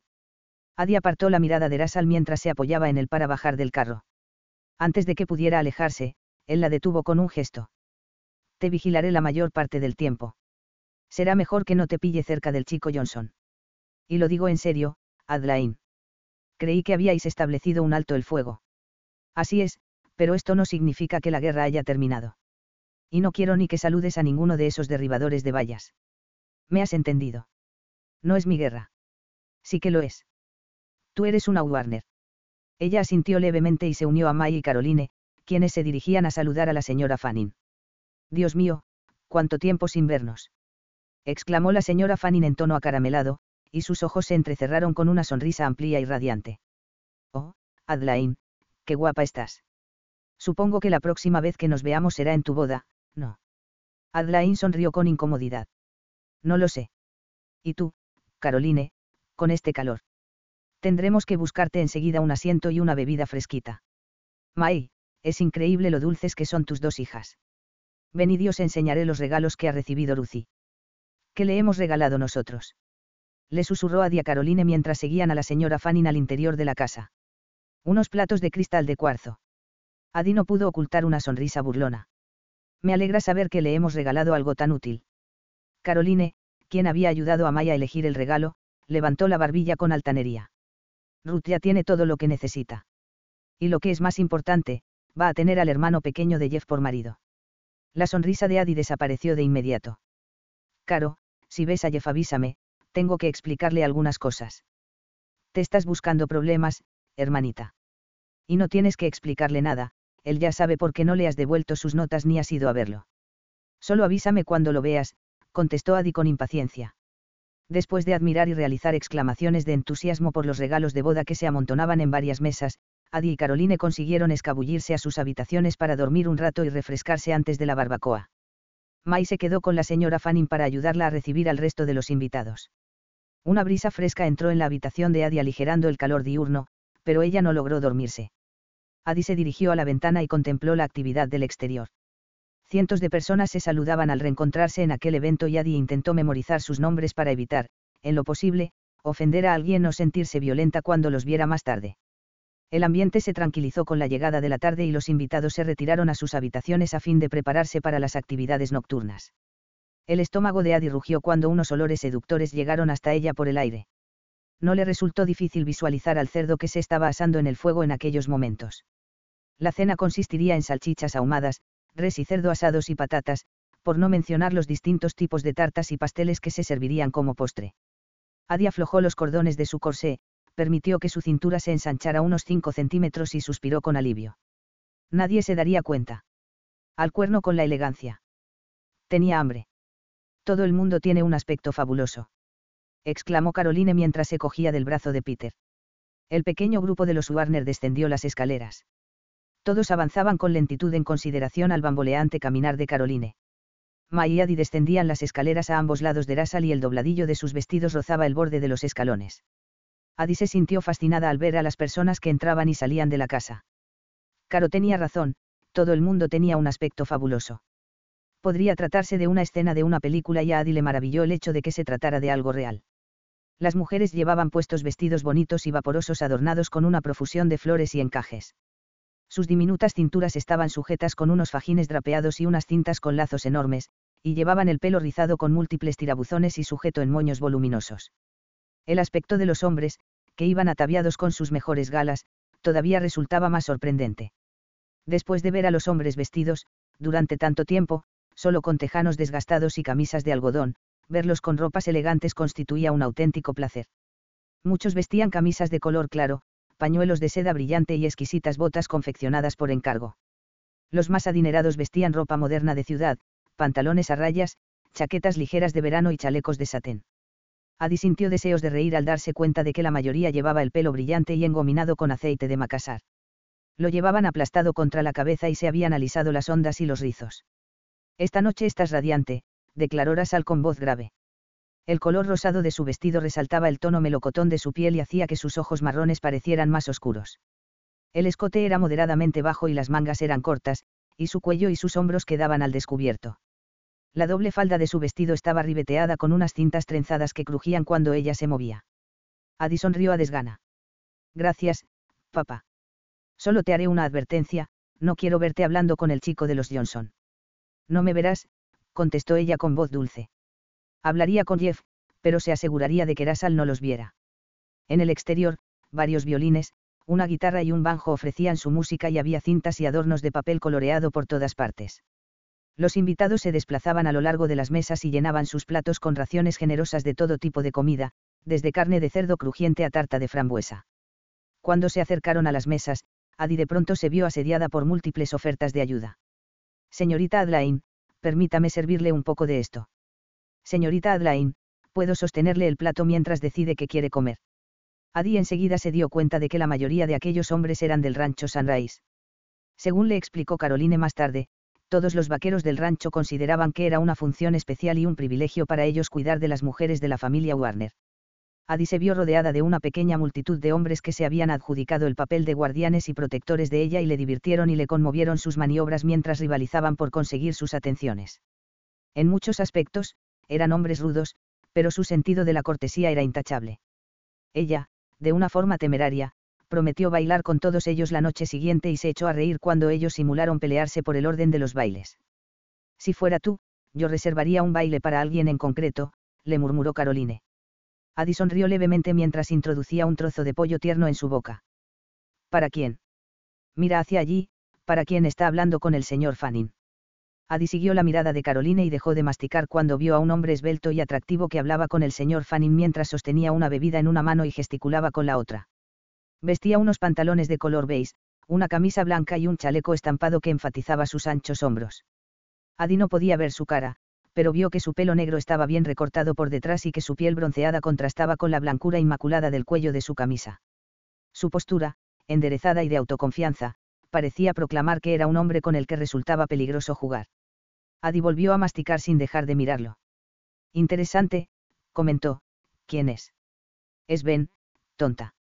Adi casi se atragantó. No, no lo es. Estás ciega. Fíjate bien. No, no es él, insistió Adi con tozudez mientras tragaba con dificultad. Ben no es tan alto ni tan. Su voz se apagó cuando él volvió la cabeza en respuesta al saludo de alguien y ella reconoció su perfil. Es Ben. Exclamó Adi sorprendida. Ya te lo he dicho. Adi siempre había visto a Ben vestido con tejanos, ropa de trabajo y un sombrero polvoriento. Cómo se había convertido en aquel hombre elegante y bien arreglado. Parecía él y, al mismo tiempo, se lo veía tan distinto que a Adi le costó creer lo que le decían sus ojos. Míralo, hecho todo un caballero, declaró casi sin aliento mientras intentaba ignorar la agitación que sentía en el pecho. Es guapo, ¿verdad? Todos los hombres se ven mejor después de un baño y con ropa limpia. Caroline soltó un respingo. Vamos, di la verdad, Adlain. Pero Adi no pudo responder. Ben había percibido su mirada de asombro y la estaba mirando. Sus ojos reflejaban una apreciación insolente que aceleró el pulso de Adi. Ben sonrió con indolencia y volvió a centrar su atención en el señor Fanning, como si sintiera poco interés por Adi. Adi no pudo evitar sentirse tensa durante el resto de la cena, esperando, en todo momento, sentir el contacto de la mano de Ben en su brazo o su voz junto a su oído. Tarde o temprano él tendría que acercarse a saludar, aunque solo fuera por cortesía. Y, cuando se acercara, ella lo pondría en su lugar sin titubear. Por muy guapo que fuera, ella le demostraría la indiferencia que sentía hacia él. Sin embargo, la tarde avanzó, pero Ben no se acercó a Adi en ningún momento y ella se sintió desilusionada al no poder hablar con él. Su tiempo es cosa suya y Dios sabe que no me importa en absoluto cómo lo emplee, pensó Adi mientras intentaba acumular cierta cantidad de desdén. Que hable con todas las mujeres menos conmigo. A mí no me importa nada. Cuando la gente se hubo hartado de comer y la comida empezó a aposentarse en sus atiborrados estómagos, la tarde se volvió tranquila y perezosa. Las voces que antes eran animadas, se volvieron lánguidas, la gente se reclinó en los asientos y los párpados se entrecerraron con satisfacción. Mira quién viene, exclamó Caroline mientras comía el último bocado de jamón de su plato. Dos jóvenes se acercaban a ellas. Ambas llevaban puestos vestidos de tela de batista a rayas y corpiños bajos que dejaban ver las camisas de muselina de debajo. Las mujeres le resultaban vagamente familiares, pero Adi no tenía ni idea de cómo se llamaban. Bajó la mirada a toda prisa y se llevó una mano a uno de los ojos. No puedo ver de quién se trata, tengo algo en el ojo, balbuceó Adi. ¿Quiénes son? Es Ruthie y tu vieja amiga Melissa Merrigold, explicó Caroline. Melissa será la dama de honor de Ruthie. ¿Te encuentras bien? Solo se me ha metido una pestaña en el ojo. Adi levantó la vista, parpadeó varias veces con rapidez y simuló experimentar un alivio inmediato. Ya está. Mucho mejor. Vaya, Ruthie y Melissa. ¿Cómo estáis? Ruthie, una joven guapa, de pelo negro y cara larga y estrecha, sonrió con amplitud. Muy bien. Hemos venido para saber si os ha gustado la cena. Yo quería ver de cerca tu vestido, Adlain, intervino Melissa, y abrazó a Adi como si fuera una vieja amiga. Melissa era alta y esbelta, de ojos redondos y azules, pómulos pronunciados y manos largas y elegantes. Es el vestido más bonito que he visto en mi vida. Gracias, declaró Adi mientras sonreía al oír su inocente halago. Adi se sintió obligada a devolverle el cumplido. A mí también me gusta tu vestido, sobre todo los lacitos. El cuello de la camisa y las mangas estaban adornados con lacitos de colores. Melissa cogió uno de los lacitos de su manga izquierda y lo ajustó al ángulo adecuado. Adi vio que su dedo meñique estaba torcido de una forma antinatural, como si se lo hubiera roto en cierta ocasión y no hubiera cicatrizado correctamente. Adi contempló aquella mano larga y blanca y abrió mucho los ojos. De repente, tuvo la visión de dos niñas tirándose una pelota. Una de ellas la lanzó muy alto. Intenta coger esta, Missy. Por desgracia, Melissa la cogió mal y se rompió el meñique. Missy, ¿alguna vez te duele el dedo? Preguntó Adi con una voz extraña. Melissa le sonrió y alargó la mano en una pose estudiada. Este dedo. Es mi único defecto. No me digas que estabas pensando en aquella tarde. Missy. Preguntó Ruth arqueando una ceja. Nunca había oído a nadie llamarte de esta forma. Adlain es la única que me llama así, contestó Melissa mientras sonreía a Adi con simpatía. Lo hace desde que éramos pequeñas. Y no, el dedo nunca me duele, solo está un poco torcido. No lo habías mencionado en años, Ad. Pero se te rompió por mi culpa, porque te lancé la pelota muy alto. No, fue culpa mía. Siempre he sido muy torpe. Nunca he sabido agarrar nada, salvo a los hombres. Melissa miró a Caroline, quien se movía con incomodidad en la silla. Caro, ¿cuándo nacerá el bebé? Pronto, no. Mientras Caroline y Missy hablaban, Ruth se apoyó en la silla que había al lado de la de Adi, se inclinó hacia ella y le susurró. Harlan me ha dicho que tu padre no te permite ver a su hermano. Así es. Dime, ¿cómo está Jeff? No lo he visto desde hace días. Está a punto de morirse de soledad, explicó Ruth con ojos chispeantes. No sé qué le has hecho. No quiere mirar a ninguna chica salvo a ti. No lo he visto por aquí. Está con sus amigos planeando algo para esta noche. Ruth rió con nerviosismo. Al ser la última noche de soltero de Harlan, se están emborrachando para divertirse. Pero sí, Jeff está por aquí, y según Harlan, intentará verte después de la cena. Gracias, Lucy. Después de aquello, Addie apenas prestó atención a las conversaciones que se mantenían a su alrededor, pues su atención estaba fija en el clan de los Johnson, quienes estaban al otro extremo de la muchedumbre. En el centro del grupo, estaba sentado un hombre robusto, de manos enormes y carrillos caídos y abultados.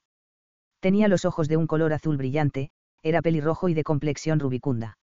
Aunque ya había acabado de cenar, tenía en el regazo un plato lleno de comida y picaba algo de vez en cuando. Su aspecto era majestuoso, lo que encajaba con sus proporciones. Tenía que ser Big George.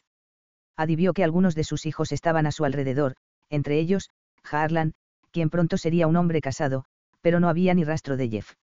Cuando el sol empezó a ponerse, la multitud se dispersó. Durante el resto de la velada, los hombres y las mujeres estarían separados. Los hombres celebrarían las últimas horas de soltería de Harlan con bebidas alcohólicas y consejos indecorosos, mientras que las mujeres ayudarían a Ruth a abrir los regalos y charlarían y se reirían tontamente de los hombres y de sus rarezas. Después, todos se retirarían pronto a fin de estar descansados para el día siguiente. Addie se dirigió a la casa con Caroline.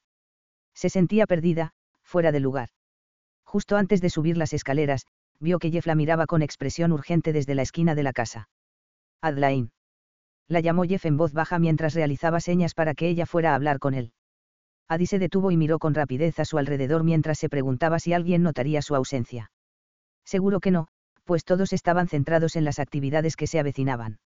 Adeline, no. Exclamó Caroline, y apoyó una mano en el brazo de Addie sin mirar a Jeff. No merece la pena. Papá se enterará. No si tú no se lo cuentas. La voz de Caroline se volvió más aguda a causa de la irritación que experimentó. Yo no se lo contaré, pero lo descubrirá de todos modos. No seas loca. Yo ya puedo tomar mis propias decisiones. Addie apartó el brazo. No tardaré, Caro. Debería zarandearte, murmuró Caroline, y subió los escalones sin volver la vista atrás mientras Addie se escabullía con Jeff en busca de privacidad. El único lugar que encontraron fue la herrería, un cobertizo diminuto situado cerca del taller del estaño y de los almacenes. Estaba lleno de hierros de marcar, herraduras, martillos, alicates y otras herramientas y también había 2 yunques. La atmósfera olía a hierro y a aceite. Nada más cerrar la puerta, Jeff rodeó a Addie con los brazos y la apretó con tanta fuerza que ella apenas podía respirar. Te he echado de menos, repetía Jeff una y otra vez mientras le llenaba la cara de besos y le clavaba los dedos en la carne. A Addie su violencia le resultó inesperada. Ella permaneció pasiva en sus brazos durante unos segundos y, a continuación, lo empujó para apartarlo de ella mientras se retorcía con incomodidad. Jeff, declaró Addie con una risa nerviosa mientras volvía la cabeza para evitar su boca, me vas a aplastar. Addie recibió una ráfaga de su fuerte aliento. ¿Qué has estado bebiendo? Creo que ha bebido usted demasiado, caballero. Si no te veía pronto me habría vuelto loco, murmuró él junto al cuello de Addie sin soltarla. Iba a hacer algo, raptarte o... Jeff, me estás apretando demasiado. No te he abrazado durante tanto tiempo. Tu padre tiene mucho de lo que responder. ¿Qué insinúas? ¿Te refieres a su negativa a que nos veamos? Sí, y a esa maldita valla. Está suplicando tener problemas y los conseguirá. A ver, espera un minuto. Addie salió enseguida en defensa de Russell. A mí tampoco me gusta la valla, pero... La valla no le gusta a nadie. Últimamente, tu padre se da muchos humos. No tiene ningún derecho a mantenerte alejada de mí. Pero no te preocupes, esta situación no durará mucho. Pero él tiene razones para estar enfadado. ¿Qué me dices del hecho de que vuestros hombres atacaran a 3 de los nuestros, entre ellos nuestro capataz? Ahora no es el momento de discutir, contestó Jeff mientras deslizaba los labios por el lado del cuello de Addie. Cielos, te gusta discutir solo por discutir. Pero tú pareces creer que... Te necesito. Sé amable conmigo, Adeline. Hace semanas que te necesito. Sé amable. Jeff cogió uno de los pechos de Addie con una mano y ella dio un brinco. Para. Addie le apartó la mano y notó que se acaloraba. De repente, todo iba mal. Toda la alegría que había sentido al verlo desapareció. He venido para hablar contigo y saber cómo estabas. Has venido porque me quieres, declaró Jeff con voz grave. Y yo también te quiero. No importa lo que haga tu padre, serás mía, Adlain. Siempre te he querido más que nadie en el mundo y nadie se interpondrá entre nosotros. Mi padre se asegurará de que así sea. Jeff volvió a coger el pecho de Adi mientras acallaba sus protestas con su boca. A Adi le enfureció su brusquedad. Pareces un niño pequeño alardeando de lo que su padre hará por él, declaró Adi mientras intentaba liberarse de él. Para allá, Jeff. Siento haber venido aquí contigo si es esto lo que... ¡Ay! En su intento por liberarse, Adi se golpeó la cabeza contra la pared y sintió una punzada de dolor. Jeff la abrazó con más fuerza. Me estás haciendo daño, balbuceó ella desplazándose hacia la puerta y ambos estuvieron a punto de perder el equilibrio. Te amo, murmuró Jeff mientras intentaba desabrocharle el vestido de una forma ruda. Adlain, te necesito. No. Adi se dio cuenta de que Jeff había perdido el control y el miedo se mezcló con el enfado que sentía. Él la besó con fuerza y la cabeza de Adi quedó presionada contra la pared. ¿Hasta dónde pensaba llegar? Ella podía gritar para pedir ayuda, pero esto constituiría una gran humillación para ella y su familia y daría lugar a muchos problemas. ¿Por qué la obligaba Jeff a tomar una decisión de aquel tipo? Por favor, tartamudeó Adi, y volvió la cabeza mientras él deslizaba los labios por su mejilla. Los dedos torpes de Jeff desabrocharon algunos de los botones del vestido de Adi. Jeff, escúchame. Algo duro y metálico que oscilaba en el aire golpeó a Adi en la frente. Se trataba de una herradura que colgaba de un clavo. Adi se centró en la pieza de metal e intentó liberar sus muñecas de las manos de Jeff. Si lograba liberar sus manos, no le resultaría difícil golpear a Jeff con la herradura. Pero ¿con cuánta fuerza debía golpearlo? ¿Cuánta dureza sería necesaria para detenerlo sin llegar a matarlo? Jeff, ¿qué te pasa? Al notar la rodilla de él entre sus piernas, Adi lo empujó enfurecida. No me obligues a hacerte daño. Te haré daño, Jeff. No me obligues a hacértelo. Él parecía no oírla y su ardiente boca le cubrió el cuello de besos. Jeff aflojó las manos con las que sujetaba las muñecas de Adi y ella cogió la herradura. Al mismo tiempo, la puerta del cobertizo se abrió de golpe y una sombra entró en la habitación con rapidez. El recién llegado cogió a Jeff por el pescuezo y lo separó de Adi. Ella se tambaleó hacia adelante y Jeff la soltó. Adi retrocedió hasta la pared. Sus ojos se abrieron con fuerza mientras intentaba ver en la oscuridad. Se oyeron los ruidos de una refriega, el gruñido de dolor de un hombre y el sonido de un cuerpo que caía al suelo. ¿Quién es? Preguntó Adi con voz temblorosa mientras agarraba la herradura con tanta fuerza que se le entumecieron los dedos. Jeff. Jeff. Adi oyó que Jeff gemía de dolor y se sentaba y, a continuación, oyó la voz de Ben, la cual era tan fría y calmada que le produjo un escalofrío. Maldito hijo de puta. Si le vuelves a poner un dedo encima te mataré. No tienes derecho, murmuró Jeff. Tengo todo el derecho del mundo. Proteger las propiedades de los Warner, Adi incluida, es mi trabajo. Ahora vete o acabaré esto aquí y ahora. Me encargaré de ti por esto, Hunter. Ben soltó un resoplido de indignación. Espero que lo intentes. Adi, paralizada, contempló la puerta por la que Jeff salió del cobertizo y suspiró de una forma temblorosa. Ben cerró la puerta con el pie, se acercó a Adi y se detuvo a unos centímetros de distancia. Ella solo podía vislumbrar el contorno de su cabeza y de sus hombros. Aunque él estaba completamente inmóvil, ella sintió la furia que lo consumía.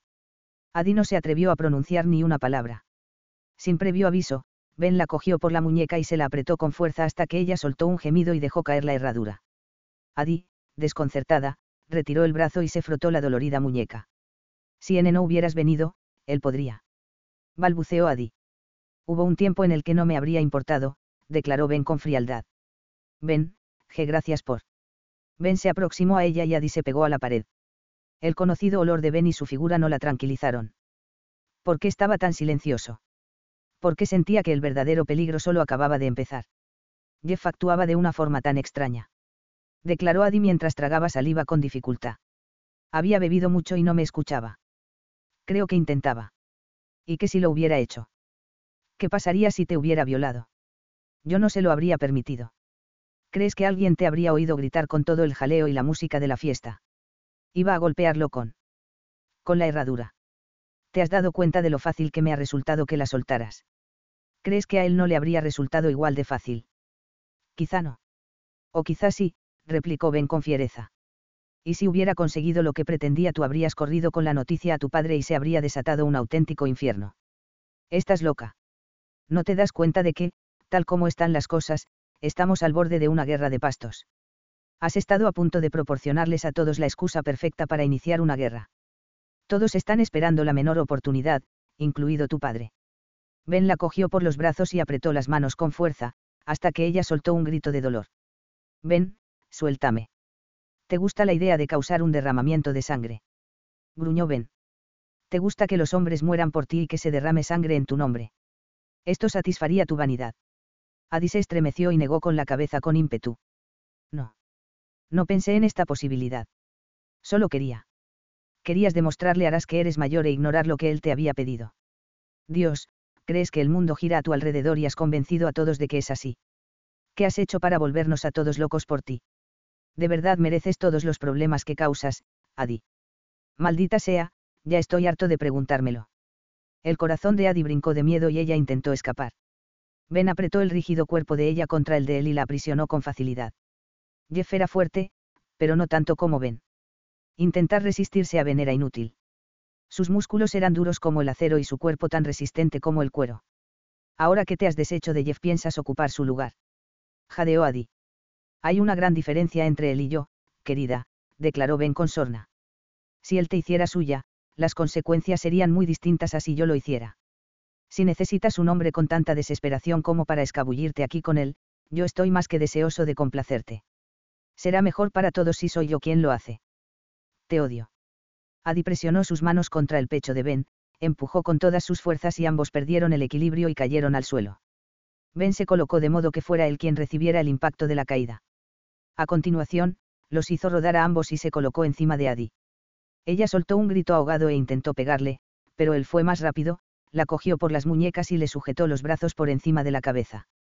Addie forcejeó rabiosa y se retorció mientras el escote de su corpiño se aflojaba. Para, Ben. Ya he tenido bastante de esto por una noche. Si no me dejas ir, haré que te despidan mañana a primera hora. Cállate. No me callaré. Déjame ir, toro pestilente. He dicho que te calles. El tono de su voz era tan fiero que Addie, sobresaltada, guardó silencio. Tienes suerte de que ahora mismo intente pensar en tu padre. Solo por respeto a él no te daré lo que te mereces. Maldita sea, deja ya de contonearte. Los ojos de Addie se habían acostumbrado a la oscuridad y lanzó a Ben una mirada furiosa. Si no vas a darme lo que me merezco, sal de encima de mí. Como respuesta, Ben se sentó a horcajadas encima de ella y aplastó sus labios contra los de Addie. Ella notó la dureza y protuberancia de su miembro entre sus muslos incluso a través de las faldas de su vestido. La percepción de su miembro presionado contra ella de tal manera que sus cuerpos parecían haber encajado por completo la hizo temblar. Una cálida debilidad recorrió sus entrañas de una forma irreprimible e implacable. No. No podía sentir aquello. No por Ben Hunter, su enemigo. Él era maligno, prohibido. Addie dobló la rodilla con brusquedad intentando desarmarlo. Él se desplazó a un lado con habilidad y la rodilla de Addie lo golpeó en el interior del muslo, el cual era tan sólido e inflexible como el tronco de un árbol. Ben le subió los faldones y utilizó las rodillas para mantener separadas las piernas de Addie, que estaban cubiertas con unos bombachos. ¿Es esto lo que ansías evitar?, preguntó Ben mientras encajaba sus caderas con las de Addie. Ella jadeó. El miembro de Ben estaba sorprendentemente hinchado y caliente y él lo apretaba contra ella. ¿Por qué esto?, continuó Ben mientras presionaba con fuerza su abdomen contra el de ella y provocaba que unas oleadas de electricidad recorrieran el cuerpo de Addie.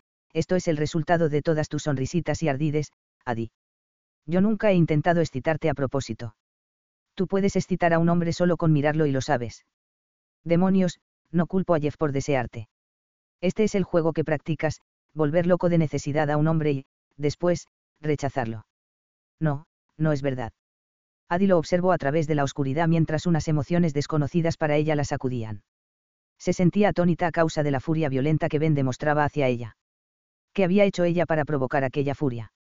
Ben separó la cara de la de Addie. Sus ojos destellaron como los de un gato cuando se dio cuenta de que ella respiraba de una forma siseante y tenía los dedos curvados como si fueran unas garras. Si pudieras me arañarías los ojos, no. Murmuró él.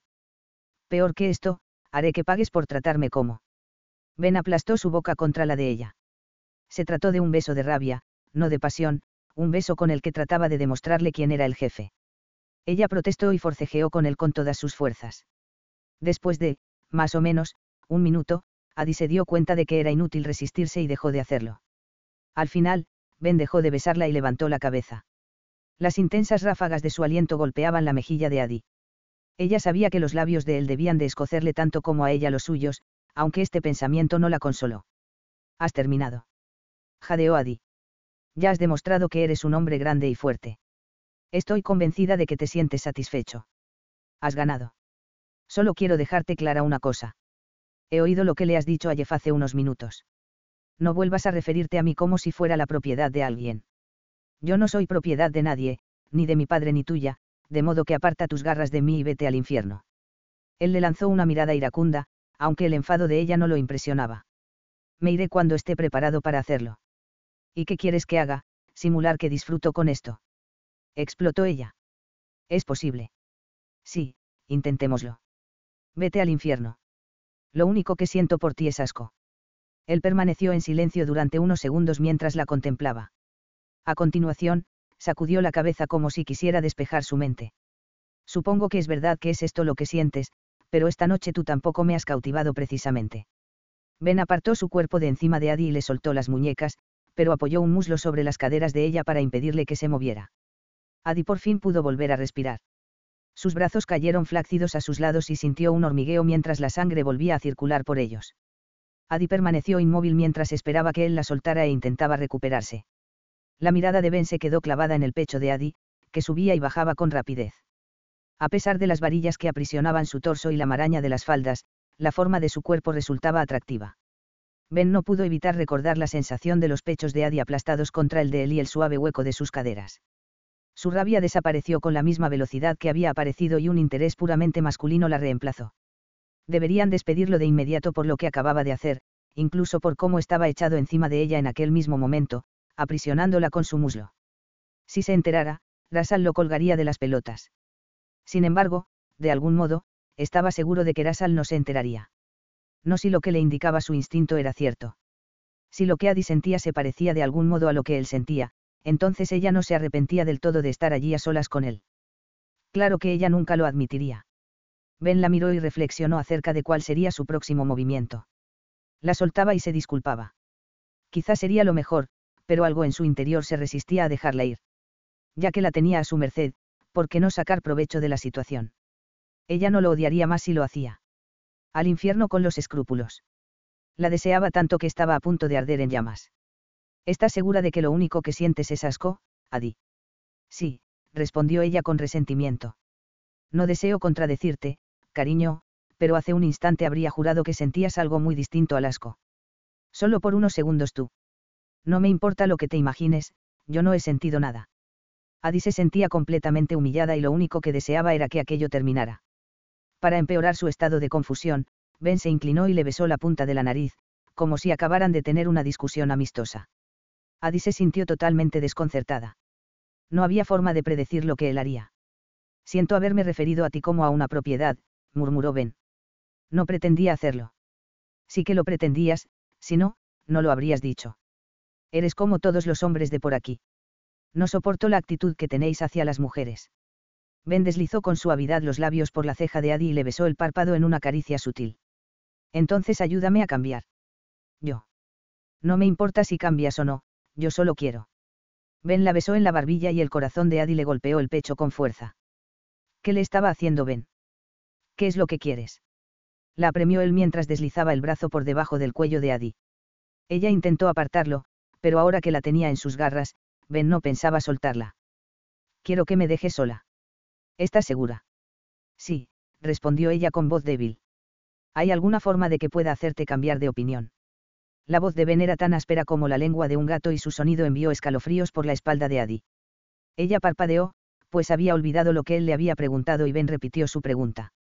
Adi sacudió la cabeza con ímpetu y realizó el ademán de levantarse. No te has de disculpado por haberme besado. Es que no me arrepiento de haberlo hecho. Me hiciste daño. De esto sí que me arrepiento. Ben cogió una de las manos de Adi y deslizó los nudillos por su mandíbula. Aquel roce áspero y suave a la vez hizo que Adi se estremeciera de la cabeza a los pies. Tu mano es muy pequeña. Adi intentó retirarla, pero él la sujetó con más firmeza y simuló que examinaba el cuerpo de Adi con la mirada. Ben sonrió con lentitud. Eres más pequeña que un minuto, Adeline Warner. Soy lo suficientemente grande para manejarte, soltó ella. Ben rió entre dientes y Adi se puso colorada. Es posible, admitió él. Suéltame ya, burdo y autoritario. Nunca te perdonaré que. No, ven. No que. No hagas esto. Que no haga qué. Ven. Sus palabras se apagaron cuando la boca de él, hábil e insistente, poseyó la suya besándola como nadie lo había hecho antes. Addie intentó volver la cara, pero él apoyó la mano en su mejilla y realizó pequeños círculos en su sien con el dedo pulgar. Ben la besó a conciencia, como había querido hacerlo desde hacía semanas, explorando el interior de su boca, saboreando la textura del interior de sus mejillas, acariciando con su lengua la de ella. Addie se echó a temblar, dejó de forcejear con él y separó los labios mientras se hundía en un mar de fuego. Los dos se besaron con frenesí, de una forma profunda, sensual, devoradora. Un ronroneo grave vibró en la garganta de Ben y a Addie se le erizó el vello de la nuca. El interior de su cuerpo se volvió líquido. El placer que experimentaba era superior a lo que podía soportar. Las sensaciones se apoderaron de su cuerpo, pero ella quería más. ¿Qué estaba haciendo allí, en el suelo, con Ben Hunter? Había perdido la cabeza. No puedo pensar. Chis. Por una vez, guarda silencio. La mano de Ben siguió la curva del cuello de Addie hasta el inicio de sus pechos y Ben sintió el rápido latir del corazón de Addie en la palma de su mano.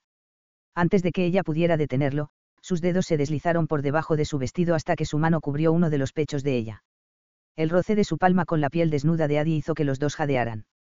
Ben flexionó los dedos sobre la cálida suavidad del pecho de Addie y movió la mano hasta que el pezón de ella se endureció contra la palma de su mano. Addie gimió con impotencia. Nunca le había permitido a un hombre llegar a aquel punto de intimidad con ella y le resultaba aterrador, y muy agradable. Su mente le gritaba que parara, pero aquella noche era una auténtica locura y la voz de la razón se había convertido en un susurro. No podía echarse atrás. Ben le acarició las costillas con cuidado, como si temiera que fuera a romperse y ella se arqueó hacia él como una libertina. Addie exhaló un suspiro de culpabilidad y placer que llenó la boca de Ben y él volvió a deslizar su mano sobre su pecho mientras movía lentamente su pulgar alrededor del pezón de Addie. La dulce ansiedad que aquello produjo en Addie recorrió todo su cuerpo como una ola. Addie se estremeció, se acercó más a él, deslizó los dedos entre los cabellos de Ben y apretó su boca contra la de ella. Sus lenguas se rozaron y se entrelazaron en deliciosos movimientos y sus labios se unieron hasta quedar completamente sellados. Después de un largo rato, Ben levantó la cabeza e inhaló hondo en un intento por dominar las imperiosas necesidades de su cuerpo. La necesidad de poseerla allí y en aquel mismo instante le resultaba casi imposible de contener. Ella era su obsesión. Quería conocer sus secretos más íntimos y explorarla hasta conocer su cuerpo y su alma tan íntimamente como conocía los de él. A pesar de toda la experiencia que poseía, nunca se había sentido tan atraído por una mujer ni deseaba conocer y ser conocido de una forma tan completa. Ben hurgó con suavidad en el cabello de Addie mientras sus ágiles dedos buscaban los alfileres que lo sujetaban y lo soltaban.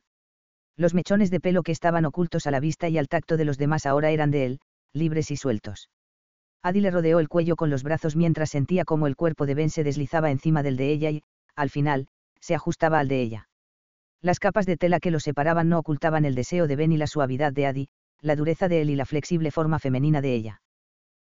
When you need mealtime inspiration, it's worth shopping Kroger, where you'll find over 30,000 mouth-watering choices that excite your inner foodie. And no matter what tasty choice you make, you'll enjoy our everyday low prices, plus extra ways to save, like digital coupons worth over $600 each week. You can also save up to $1 off per gallon at the pump with fuel points. More savings and more inspiring flavors make shopping Kroger worth it every time. Kroger, fresh for everyone. Fuel restrictions apply.